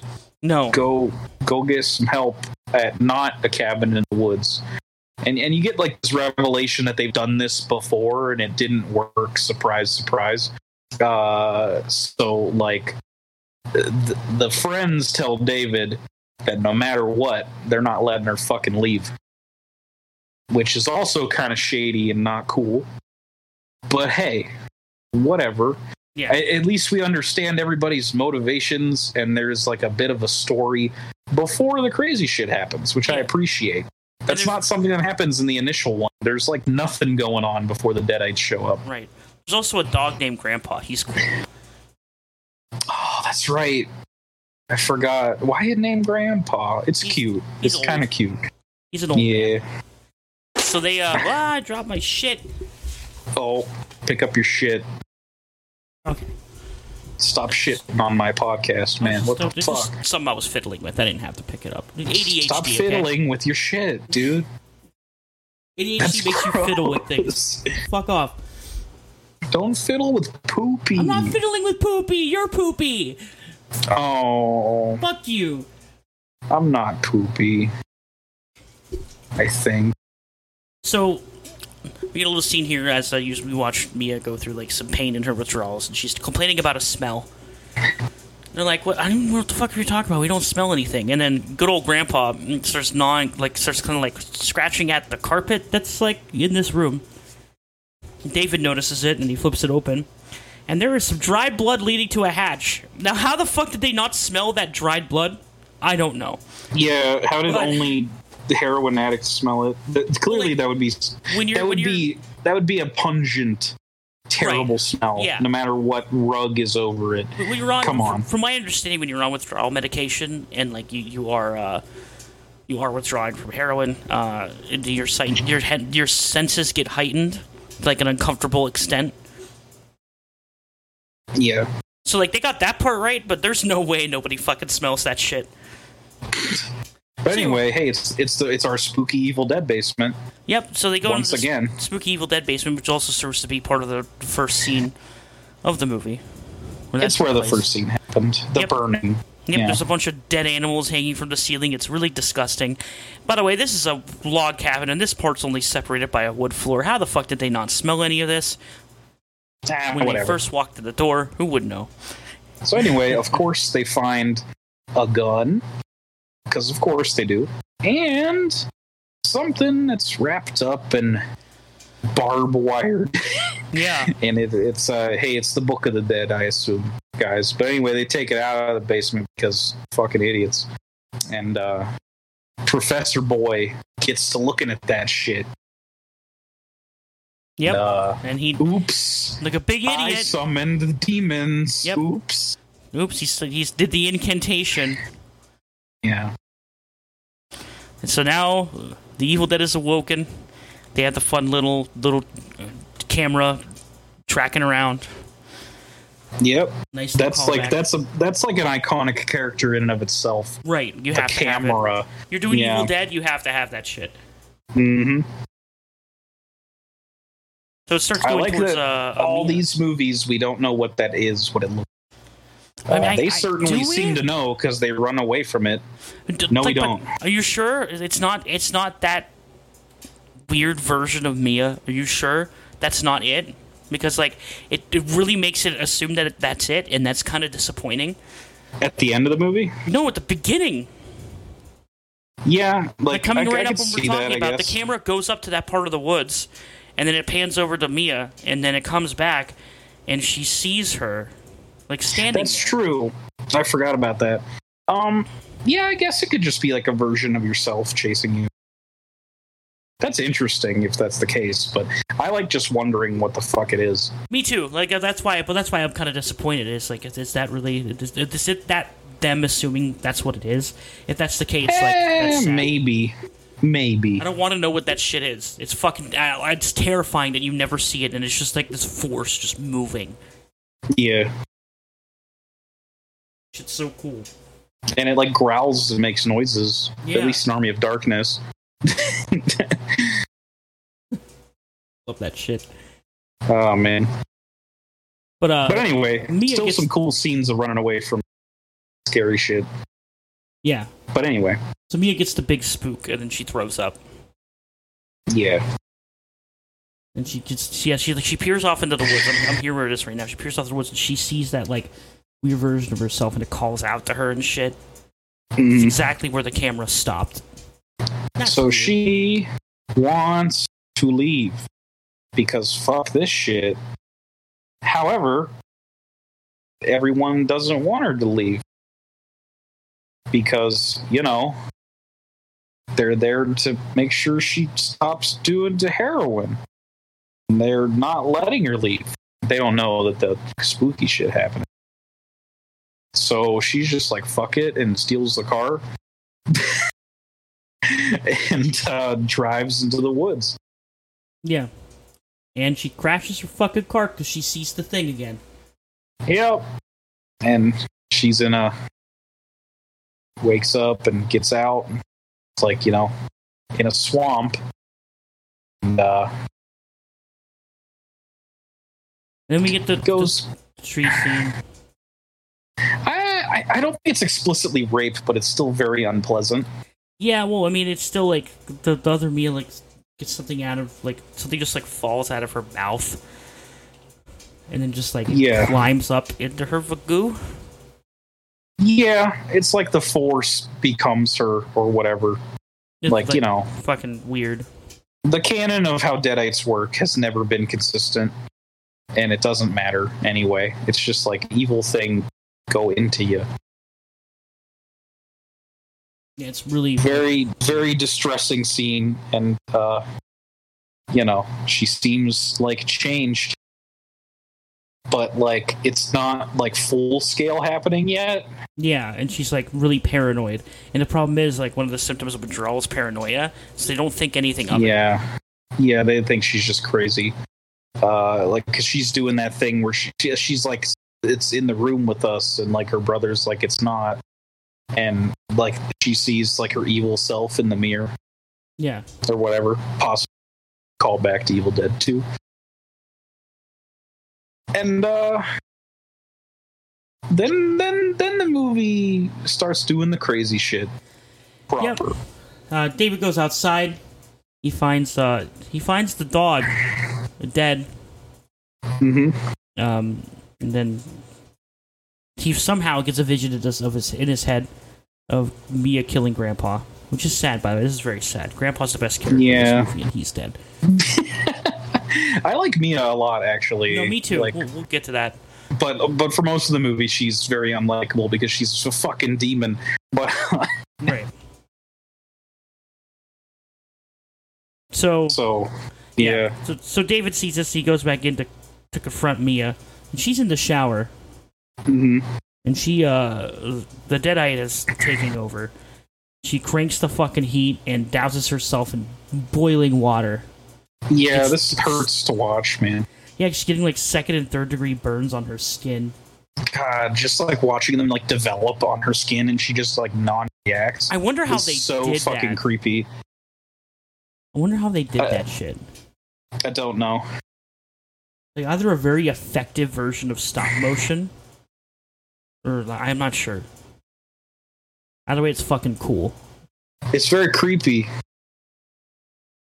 Yep, it did. So immediately, David goes to drive her out, and there's no bridge. The bridge isn't out, but instead, the entire place is boxed in by a ravine completely filled with water during this big rainstorm they have. It's a more realistic version of the bridge being out, I guess.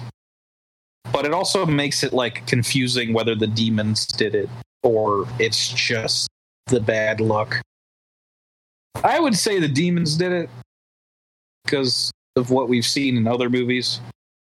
But for this movie alone, I don't know what evidence we have one way. Yeah. Could just be the only way out's flooded. I don't know. Right.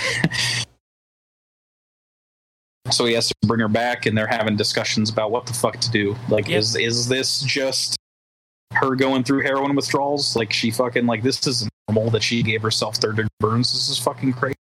Right. So I think the one girl, Eric's girlfriend, I think. The nurse? The nurse one? I don't think they're dating, but they're friends. Oh, I thought they were. Well, either way, I think she's going to get like a dose of medicine for Mia. Well, she's going to get medicine for Mia, but Mia comes out holding the shotgun. Right. Uh-huh. And they're like, "What the fuck?" Mia put the shotgun down. David tries to walk towards her, and she shoots at him, misses, and grazes his shoulder. Mm-hmm. Like he gets forced to the ground. You get like the ringing and shit, which is really fucking cool. And then the darkness comes to the door, and you get the you're all going to die shit. Yep. Like, oh yeah, this is Evil Dead. Let's fucking go. Evil Dead time. It's time for them Evil Deads, boy. Yep. Mia falls over. They go and try to get the shotgun away from her, and then she just gets up. Sprays blood all over the nurse's face. That's right. That has to happen first because there has to be a way for her to get infected. Yeah. I guess. And it's If that's how chunky it and works. disgusting. Yeah, I think Jane Levy said that this was her least favorite scene to shoot because, like, I mean, obviously everything was like hard, but like she didn't want to puke on her friend that she was filming the movie with. You know what I mean? But she did. So like, she was like, that was the worst because I just felt so bad to do that to her. And then Mia falls in the cellar, and then you get the classic Evil Dead. She is now locked in the cellar. Yeah. got to happen. Yeah, you get the whole "what happened to her eyes" line, which was in the first one. Mm-hmm. Yeah, so they're like kind of discussing like what the fuck should they even do. Yep. This isn't normal. This isn't just this, and they're arguing amongst themselves. And I think this is when Eric says, "You need to give her a dose." Yeah, David says, "Go get her another shot." Yeah. Yeah. Upset. And then I think their idea is that they're all just going to leave after they give her the sedative. But this plan doesn't go anywhere because, oops, she's infected. Yep. Uh-oh. Our nurse here goes into the bathroom to go get the sedative. And then she gets taken over by Deadite, and she grabs like a chunk of glass. Yeah, and it shows you this like page in the book, which like there's lots of pages in the Necronomicon that Eric was like looking at, and it like they all like represent things that will happen. It shows the burns, and then this one is like the removal of a face. And I was squeamish about this scene even before they showed what she looked like, because just like the hesitation and the build up to it is so tremendously suspenseful, and done well, that like I so did not want to see what she looked like. I was worried as fuck. Because Eric like goes to check on her and like just slowly goes over to her in the shower, and you can hear her fucking gnawing at her face with glass, and he just slowly goes, and then he turns her, and instantly she's attacking him with shit. Instantly stabbing the fuck out of him with glass. And then what I think is one of the most disturbing parts of this movie, Eric slips and falls on her skin. Yeah. Which is, I don't know, for some reason that bothers me more than most things in this movie. It bothered me a lot, but it also bothered me how he like hit his back on the toilet. Yeah, and then he's like out of breath and going like on the fucking floor. It was all fucking horribly unpleasant. This scene is incredibly unpleasant. And then, then she gets up on him and stabs him, and then grabs the fucking needle and stabs him like 8 times. Yeah, he gets fucked up in this movie. I mean, everybody does. Tremendous. He gets tremendously more fucked up than anybody else in this movie. And it's, I mean, he lives for longer than some, so I won't say that. Yeah. Well, no, but like, oh god.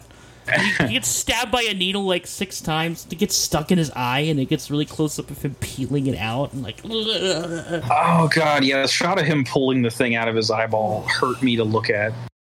Jesus Christ! This movie's great at making you fucking cringe. Mm-hmm. And then Olivia gets back up, starts crawling towards him. He grabs the ceramic from the sink and just bashes her head in.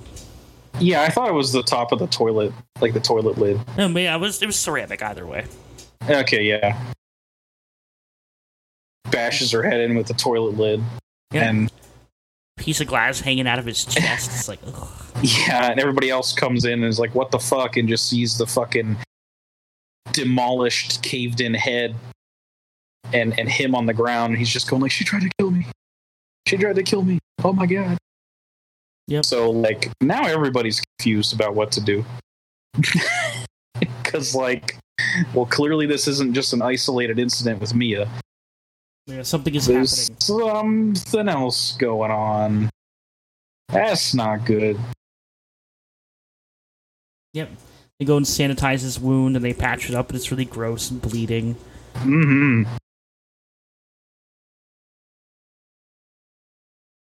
Then Eric tries to tell David that, like, this is probably his fault.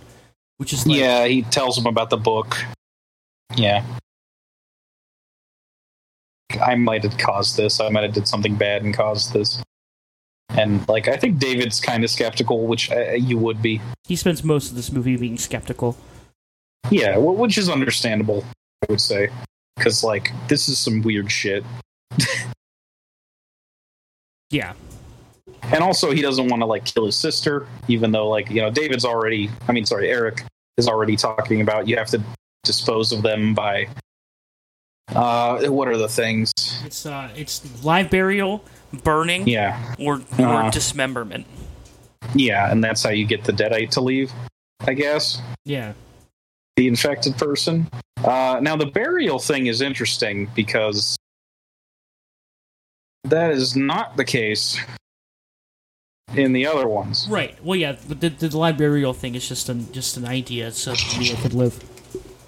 Yeah, it's convenient. I still like that it's in the movie and it's set up by the movie. Yeah, because then it's still a callback to the original, too. It lets them play with this concept in a very interesting way. Right. But clearly, Ash didn't get to have his girlfriend come back to life when he buried her. You know, it's kind of like it's a cheat code, man. The anti-Deadite cheat code to get around it. Yeah, and then David sends Natalie back into the house to go get some water and sugar for Eric. Natalie goes in, and the cellar door is open. Yeah. And Mia is calling for Natalie's help and crying. Asking why you locked her down there. You're supposed to help me. What is happening?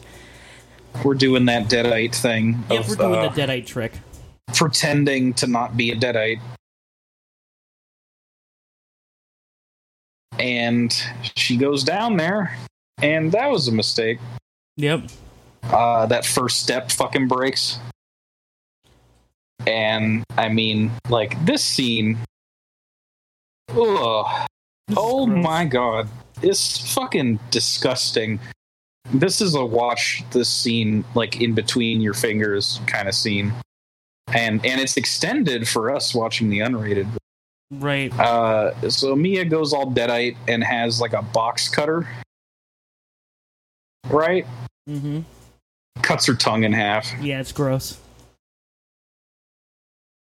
Now, it's easy to just say that's what she does and move on, but the movie shows us this in agonizing detail as she cuts through her tongue and just blood spurts everywhere, and it's fucking disgusting as she stares at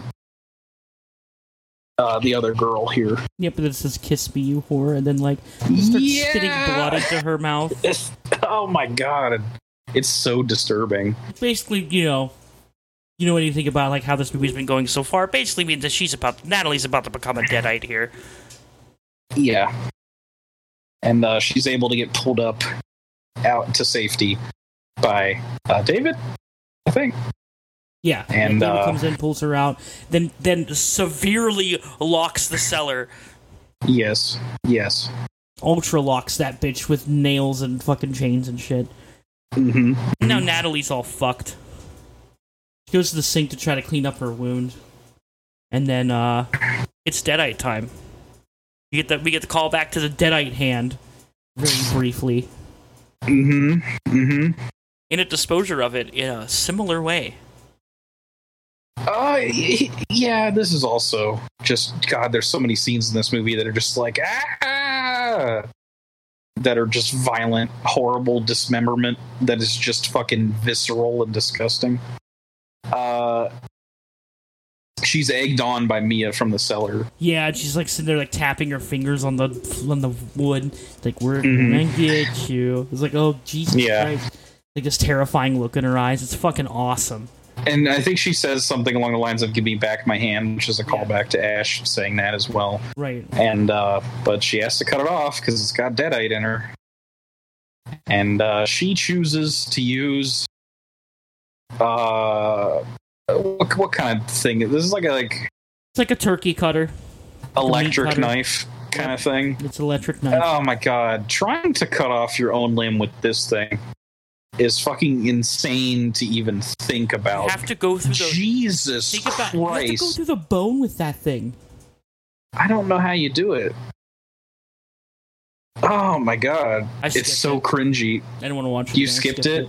You didn't want to watch it again. You're looking at it right now. Okay. Right. Yeah, that's fair. That's fair.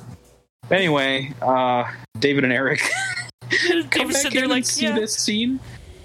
They see this, and she's like, I had to cut it off. I feel much better now. And then she like passes out. Because of course. Yeah. But I guess that wasn't enough. Well, because Mia... Or she didn't do it soon enough. Yeah. That's why. It was inevitable. So she didn't even have to cut her hand off. It was going to happen anyway. Sad. So they're talking about it. So she becomes a Deadite. Yeah, they were talking when they're talking about what to do. Yeah. Yeah, like David's like, "Oh, this is gonna be okay," and then Eric's back are like, "She just cut her fucking arm off." It's like, oh fuck. I like his character. He's a bit of an asshole, but he's like realistic and like his dialogue is good and well written. Mm-hmm. And he gets to have a bit of a heroic moment at the end, I guess, I suppose. But they're talking about like how to dispose of it. I'm going like, we're gonna have to cleanse Mia, and David's slowly starting to come to terms with it, but then he just kind of backs out. Eric calls him a fucking coward, and then out comes Deadite Natalie. You hear the nail gun. Yeah, you hear the nail gun from earlier in the movie going off. Then she walks out and she put like 6 nails in her face, and that's disgusting. Yeah.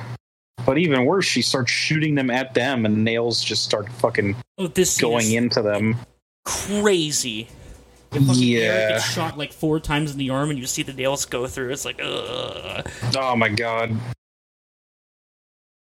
Shoots David in the leg. Mm-hmm. Now they're just dodging nails getting shot at them. When they're pulling them out of them, it fucking hurts to look at so bad. Just pulling nails out of you. Oh my god. This movie's fucking crazy. But yeah, the long and short of it is that David gets the gun and shoots her arm off, right? Yeah. Her other arm. Yeah, she's using her one arm to beat the shit out of Eric with a fucking crowbar. Right, she gets a crowbar and starts beating him to death. Breaks his hand with it. Mm-hmm. And then David shoots her arm off. And she goes non-Deadite for a second to fuck with him. While her arm is just like leaking blood. It's gross. Uh-huh. It's really disgusting. She's like, David? Why did you hurt me? It's like, Constantly fucking with you, those Deadites. Yep, and then at that point, David's like, fuck it, it's time. Takes Eric outside and puts him against the car, and he's like, alright, I'm gonna light this bitch on fire. I'm done with this. Yeah. So apparently this is only in the extended cut. Apparently in the theatrical, you don't know what he does with the other bodies. Which I think is stupid. I think you need to know that he does basically all 3 methods of getting rid of shit. Yeah. He burns the one body, and then he dismembers the other body, his girlfriend's body. With the chainsaw. Oh my god, it's gross. Yeah, it is. You need a chainsaw scene or 3 Evil Dead movie, of course. Excuse me. And he starts getting ready by pouring gas everywhere. Mm-hmm. But then he decides to go a different method here. He's going for the live burial method on Mia. Yeah. Gets a shocking tool ready with some sedative. He just can't do it, so he's... Yep, and he's like, this time the only fucking way is the hard way. He gets everything ready for it. He's ready to take her on, try to get her outside and do the live burial. He can't bring it to himself to light her on fire and dismember her. Yeah, which is funny because he did that to his girlfriend just fine. But his sister, I don't know. Maybe it's a little different because his girlfriend put nails in his fucking leg. Maybe. See, I was kind of like, before I knew what they were going with the live burial thing, I was kind of assuming that this character is being dumb and putting himself in harm's way, because as far as I'm concerned, Mia's dead. Yeah. But apparently she's kind of technically not, which is interesting. It's a cool concept, even though it doesn't really jive the canon from the other movies that well. So he goes down there to get her, and obviously she ain't coming like without a fight. Yep. And she fucks him up real good and almost murders his ass. Oh yeah. Stabs the shit out of him, all the good shit. But somehow, in his super fucked up state, Eric comes down, fucking whacks her over the head, saves David's fucking skin. Mm-hmm. And he has this like kind of like sad moment where like where Eric is like, I missed you, man, because like their friendship was estranged. Yeah. As he's fucking like dying, and he's like, just leave me or whatever. Yeah, it's really sad. So time to go bury Mia. Yep. And obviously, Deadite Mia does the trick. It's like, why are you burying me alive, brother? This is fucked up. And he's like, you're not her. And just like ignores it, and then it like goes right back into being a Deadite and going like, fuck you. Yeah, it's fucking great. Just like, shut up! Fucking burial. Like, you're a burn in hell, motherfucker! Just starts screaming at him. It's fucking great. Yeah. So he buries her. Yep, he buries her and then he waits, pulls her back out, and goes to defibrillate her. Yeah, and it's interesting to note that when he pulls her back out, her body is not scarred. Like, it's pristine again. Like the burns aren't there. It's like her body was healed. And the mutilation that happened, like her tongue isn't fucked up and stuff like that, which is convenient. It's convenient. But I dig it as an idea, though. It's just really strange and convenient. Like, if he put his girlfriend's body under there and was able to defibrillate her, would she have grown her arm back? Maybe. Like, I don't fucking know. Like, granted, bringing someone back to life with a defibrillator is fucking, like, who knows? Like, there's no guarantee that would have worked for every single person anyway. Right. And also, he didn't know that this was how this worked from the get-go. Right, he was just winging it. Yeah. And he tried it, and it works. And Mia's back. They hug, and they're like, oh my god, can't believe this shit. They have a good moment. He's like, I gotta go get my keys. We're gonna get the fuck out of here. But can't stay happy for long in the Evil Dead universe. Nope. Because, you forgot about Eric. Now he's Deadite. He fucking stabs the shit out of David. He's trying to go get the keys. Yep. And David's like, fuck it. Closes the door on Mia, tells her not to come in. He sits at the door to make sure she can't. All the gas that was still poured in the house, and he lights the whole bitch on fire. Mm-hmm. I think he realizes that Eric infected him. Yeah. So he's good as dead anyway. He might as well do this before he becomes a Deadite. Yeah, I think he starts to become a Deadite before the house goes up. His eyes change right before it cuts out of the house. Right. He's gone. Yep. And now it's just Mia. Yep. Which is crazy. Didn't expect this at all. Subversion of my expectations, because I thought she was just dead as shit, and that David was the new main character. Right. But then he dies, and now it's all about Mia. And then we get the last 20 minutes or so of this movie happen, and it's fucking the best part of this movie. 100%. It is fucking bonkers. Yeah, I did not expect any of this shit. After the house gets lit on fire, it starts raining blood, literally. Uh-huh. Just crazy. That's such a cool fucking thing that happens. So they used 70,000 gallons of blood for this movie, which is, you can compare that to 300 for the original film. 50,000 of which were only used for this final scene, because there's lots of blood that's happening, and it's literally raining blood throughout this entire scene. It is fucking crazy.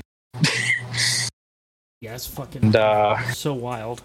I guess part of the book's prophecies is that an ancient evil thing is gonna come out of the ground now. Yeah. It's not explained well, but who cares? There's an evil thing coming. And here it is. This is the demon reincarnated. Yes. I think, according to the book. The rituals, whatever kind of ritual needed to happen is complete. and demons rising up from the ground. Yeah, all the things happened. Yep. Mia tries to get in the car, and it doesn't happen. The demon busts through the window and tries to get at her. And she ends up crawling her way into the shed, and she finds the chainsaw. Mm-hmm. But doesn't have any gas in it. But there's like a little bit of reserve gas in like a fucking Windex bottle that she throws in it. Yep. She's got some gas, she's got the chainsaw. It's time, baby. Ain't Evil Dead without a fucking chainsaw. Oh, man. This shit crazy. Yep, and now she's playing the offensive game against this evil. She goes to hide behind the truck, and it comes at her, but then she manages to cut its legs off. And then it flips the whole ass truck over. Mia tries to get away, but she does it in time, and it crushes her fucking arm. Yeah, I was like, holy shit. I couldn't believe this actually happened, because, like, I was fully expecting her to take out this thing. Which I guess she does. Spoiler. But, like, I wasn't, like, thinking she was going to be able to do it with her arm removed. Like, holy fucking shit. I guess it's a good thing that she got, like, reset by the Deadite thing, because then she would have, like, had to live the rest of her life having third-degree burns all over her body, and one arm, and a cut-in-half tongue. That's just so I guess now, at least she just only has the one arm. Pulls the skin off and shit. Ugh. Yeah, it really hurts to look at. Oh my god. She just says, like, fuck it, and just fucking, like... Uses the classic tube mechanism to show the blood squirting out. Yes. So cool. Yes. I love that shit. It's so fucking disgusting that her arm snaps off here. Yep, and then the thing's just crawling towards her, and it goes to lunge at her. She just cuts it in half. And the fucking face down. She says something to it. I'm trying to remember what. She says, it will feast on your soul. She says, feast on this motherfucker. And then slides. Yeah, that's good shit. And in, like, Evil Dead fashion, slides her fucking stump into it for stability. And then fucking saws its face. Yeah. This part's fucking gross. There's blood going everywhere. Mia screaming, die as it's sawing through it. So it's already raining blood, and now there's just like a comically large amount of blood happening from this happening. It's probably where all the blood budget. And then it gets like absorbed back into the ground. It's like really weird. Yeah, and then it's like the day has been saved. I guess. Now she successfully defeated the Evil Dead. Yeah, but now you also have a bleeding out Mia missing a part of her fucking arm. She's not going to last long. Yeah, so that's where the movie would end. But then there's a mid-credits scene. So, she lived. That's all the mid-credits scene is really for. Yeah. It's to show that she's walking down the road and collapses and comes across a kindly old man, drives up and says, "Oh my god, what's going on? Holy shit, are you missing an arm?" And loads her into his vehicle and takes her off to the hospital. And for some reason, we have like a stinger moment where like she opens her eyes in the back of the car, but her eyes are normal. Yeah. I don't know. It's just kind of like weird. So this isn't in the theatrical cut, which is kind of weird to me because it's kind of a significant moment. I, at least, for the story of this movie, likes to know that she is safe and everything is cool after all that shit she went through. But I guess you don't necessarily need it. You can just like imagine maybe she dies or maybe she doesn't. The same thing with the first one. You could assume. Right. And then, did you see the post-credits? Yeah. The stupid thing that happens? Yeah, it's really... That's there for some reason. It's dumb. Alright, the post-credits scene of Bruce Campbell in silhouette, and he says groovy, and then he looks at the audience. And, like, for some reason... It makes no sense. It's one of the weirdest post-credit scenes I've ever seen in my life. Bruce Campbell, has really nothing to do with the story of this movie, But maybe they just wanted to tease that he was returning, which eventually, of course, he did. Ash versus Evil Dead series. Yeah. But as far as this movie goes, I don't really know what you're supposed to take away from that. Granted, this is before Marvel really took off with their fucking post-credits shenanigans. Yeah. People are staying to watch shit that teases the next movie. This, as just a weird Easter egg, is fine, I guess. But it's weird. It's really weird. There's also of note, at the end of the credits, before the Bruce Campbell thing happens, there's an audio clip that plays, and it's from the original. Yeah, it's like the recording of the tape recording of the professor talking about I finding the Necronomicon. Yeah, I recognized that immediately. I was like, that's cool. That's really cool. So yeah, the film was a success. It grossed $97.5 million against its $17 million budget, which is still pretty relatively low considering everything that happens in this fucking movie. Practical effects are cheaper than CGI. Just harder to do. Right. Yeah. Critical reception was mixed to positive. 63% Rotten Tomatoes score. I think it should be higher. Honestly, I think this movie's pretty all right. This movie was there was a lot of contention behind this movie when it first came. I remember seeing some outlets giving it like a 9 out of 10, and others giving it like a 4, going like, "Oh, this tarnishes like what the Evil Dead is." It doesn't have like that grit that it has. I'm like, no, it's a reimagining of it. Like, judge it on its own.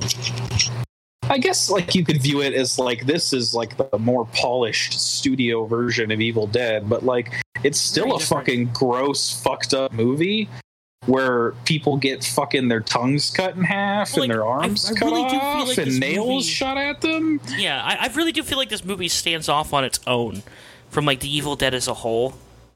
That's the way I view it. I know like the dumb shit of like it winding itself into the universe, whatever. I really don't care. The story on itself, the movie on its own merit, stands on its own from Evil Dead. It's just a reimagining of what it is in like a modern context. Yeah, and I think that's really I dig it for that. I really dig it for that, and I think it works really well. Yeah, it entirely did its own thing. It only just took the concept of the Necronomicon and Deadites, really, in a cabin. Yeah. That's it. Now, I did like talk a lot about like whether this would make sense or not in the universe, because initially the plans for what this franchise would become were very different. So there were plans for a sequel to Evil Dead 2013 in place, and that's never happened, and it's likely not going to happen. Apparently there isn't a script for Evil Dead 2 or whatever you would call it. And now Alvarez is making other things.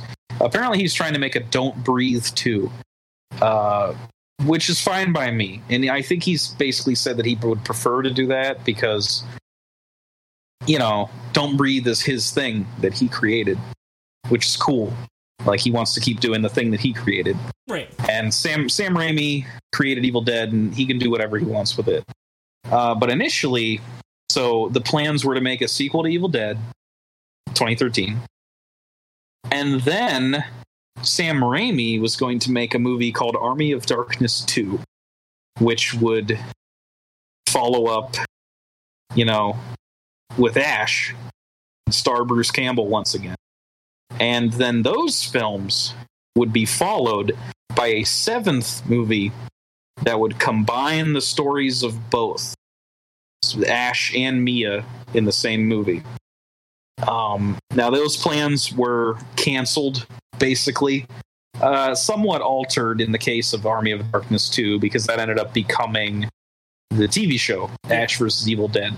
But any plans with revisiting Mia were kind of halted, which I think is kind of a shame, but like, it's cool that like Alvarez gets to do his own successful horror movies now. Like, we don't necessarily need a sequel to this movie. I don't think so. You know what I mean? I think it stands well enough on its own. I would have been curious to see, like, you know, because that's the opportunity for him to get even more unique with his take on Evil Dead for the second one. Like, he could have done something really different, and that would have been cool to see.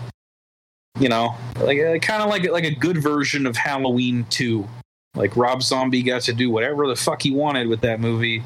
And obviously it was terrible because it was Halloween 2. Right. But, you know, the same amount of creative freedom and like cool ideas instead of dumb ones employed to an Evil Dead 2 by Fede Alvarez would have been really cool, I think, but it's probably never going to happen. Yeah. As far as the future of the franchise now, Ash vs. Evil Dead ended, and Bruce Campbell said he is retiring from the role of Ash. He's not going to play Ash again.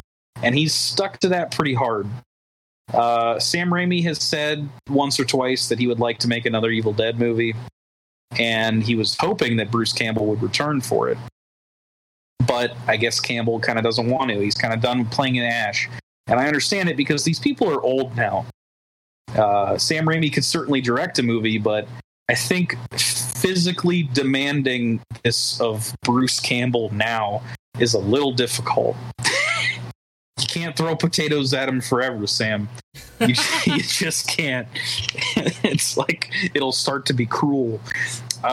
So like now there's a new movie that just got announced this year coming. And this is, much like where Raimi kind of picked Fede Alvarez to make a movie.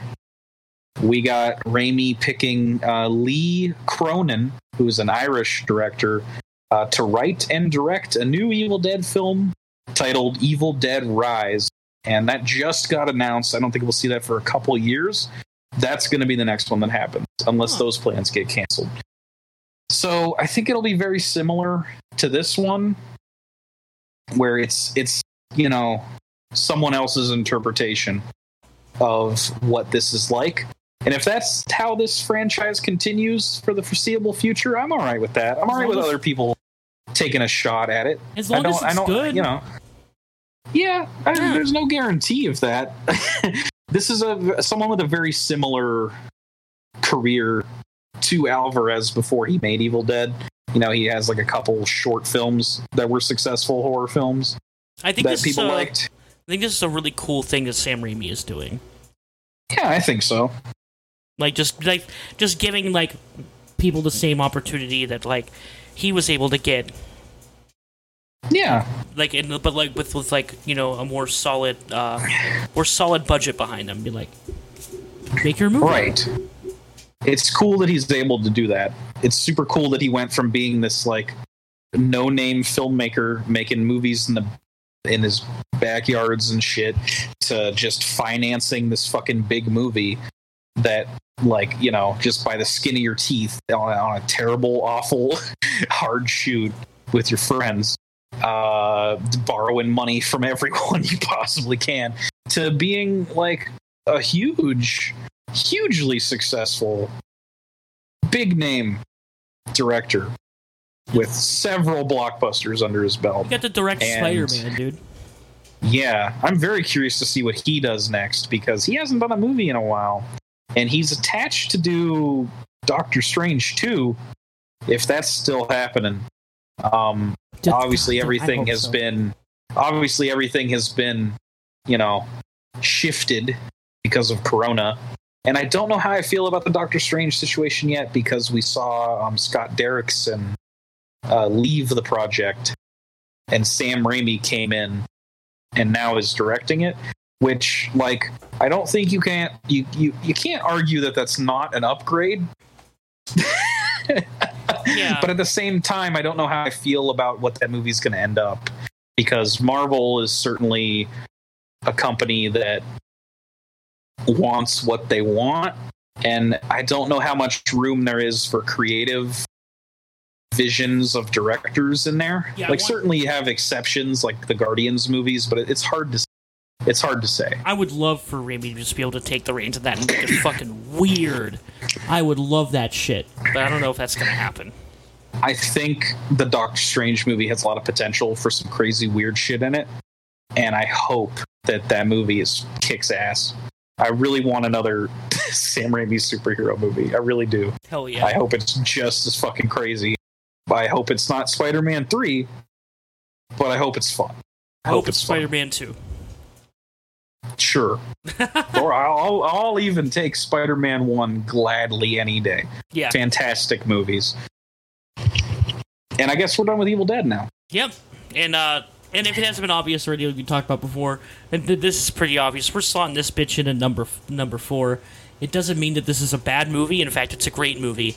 It's just not this as... This might be the most consistently fantastic franchise that we've ever watched. It is, 100%. For this show. Like, I don't know how high any of these movies will go in terms of our overall tier list. I think they'll go pretty fucking high. But either way, like I'm sure like it's not like you know, like, I doubt like any of them will be our favorite. I kind of do. To put this into context, at least as far as like horror movies go, Evil Dead 2 is my favorite horror movie. Yeah, and then Army of Darkness is a bit not a horror movie. No, it's not a horror movie. So our ranking is Army of Darkness at number 1. Yep. Which surprised me. And then Evil Dead 2. And then Evil Dead 1981, and then Evil Dead 2013. But they're all very fantastic. I would hesitate to give any of these movies less than a 9 out of 10. Yeah, I think it... Really solid. Yeah, they're all great. They're all fantastic movies. If you haven't... I mean, I hope you've been watching these movies along with us, but if you haven't, go watch all of these movies. Especially they're on various streaming services or not. It's not very convenient, but no, I wish they were all on one thing. You could find out a way to do it, go do it. I think you could rent all of them on Amazon, so like if you just like want to shell out a few bucks. But yeah, god damn it, these movies good. They're very like, especially the first 2 Evil Deads are very important movies for cult horror as a whole. Yes. Especially like, and also like a lot of like important practical effects work happened on the first 2 movies. Yeah, which is why you should release that original version, Sam. Release the tapered cut. Give me the fucking tapered cut, you fuck. Yeah. Now, our next franchise we're watching is the Dollars trilogy. Very different. And these are very different and old. I think I've seen all of them. So these are the Clint Eastwood westerns. Fistful of Dollars for a few dollars more, and The Good, the Bad, and the Ugly, which is probably... Well, not even probably. It's just definitely one of the greatest movies ever made. Yeah. Good, the Bad, and the Ugly. And the other 2 are good too, but I don't remember as much about them. Unfortunately, I'm looking up Fistful of Dollars, and it's not streaming on anything. It's on Stars. Of course it's on Stars. I'm sure they're all on different things. Because that's how it always goes. Yep. We'll start that next week. In the meantime, shoot your nail gun at me, Daddy Uwu. Oh, hell yeah.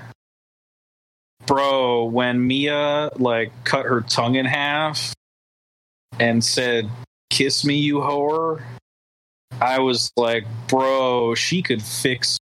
You're like, OnlyFans? Where are your OnlyFans at? Where the link? Send me them. Sorry, I was laughing at this concept in my head. It hurts to even say this out loud, but I'll do it anyway.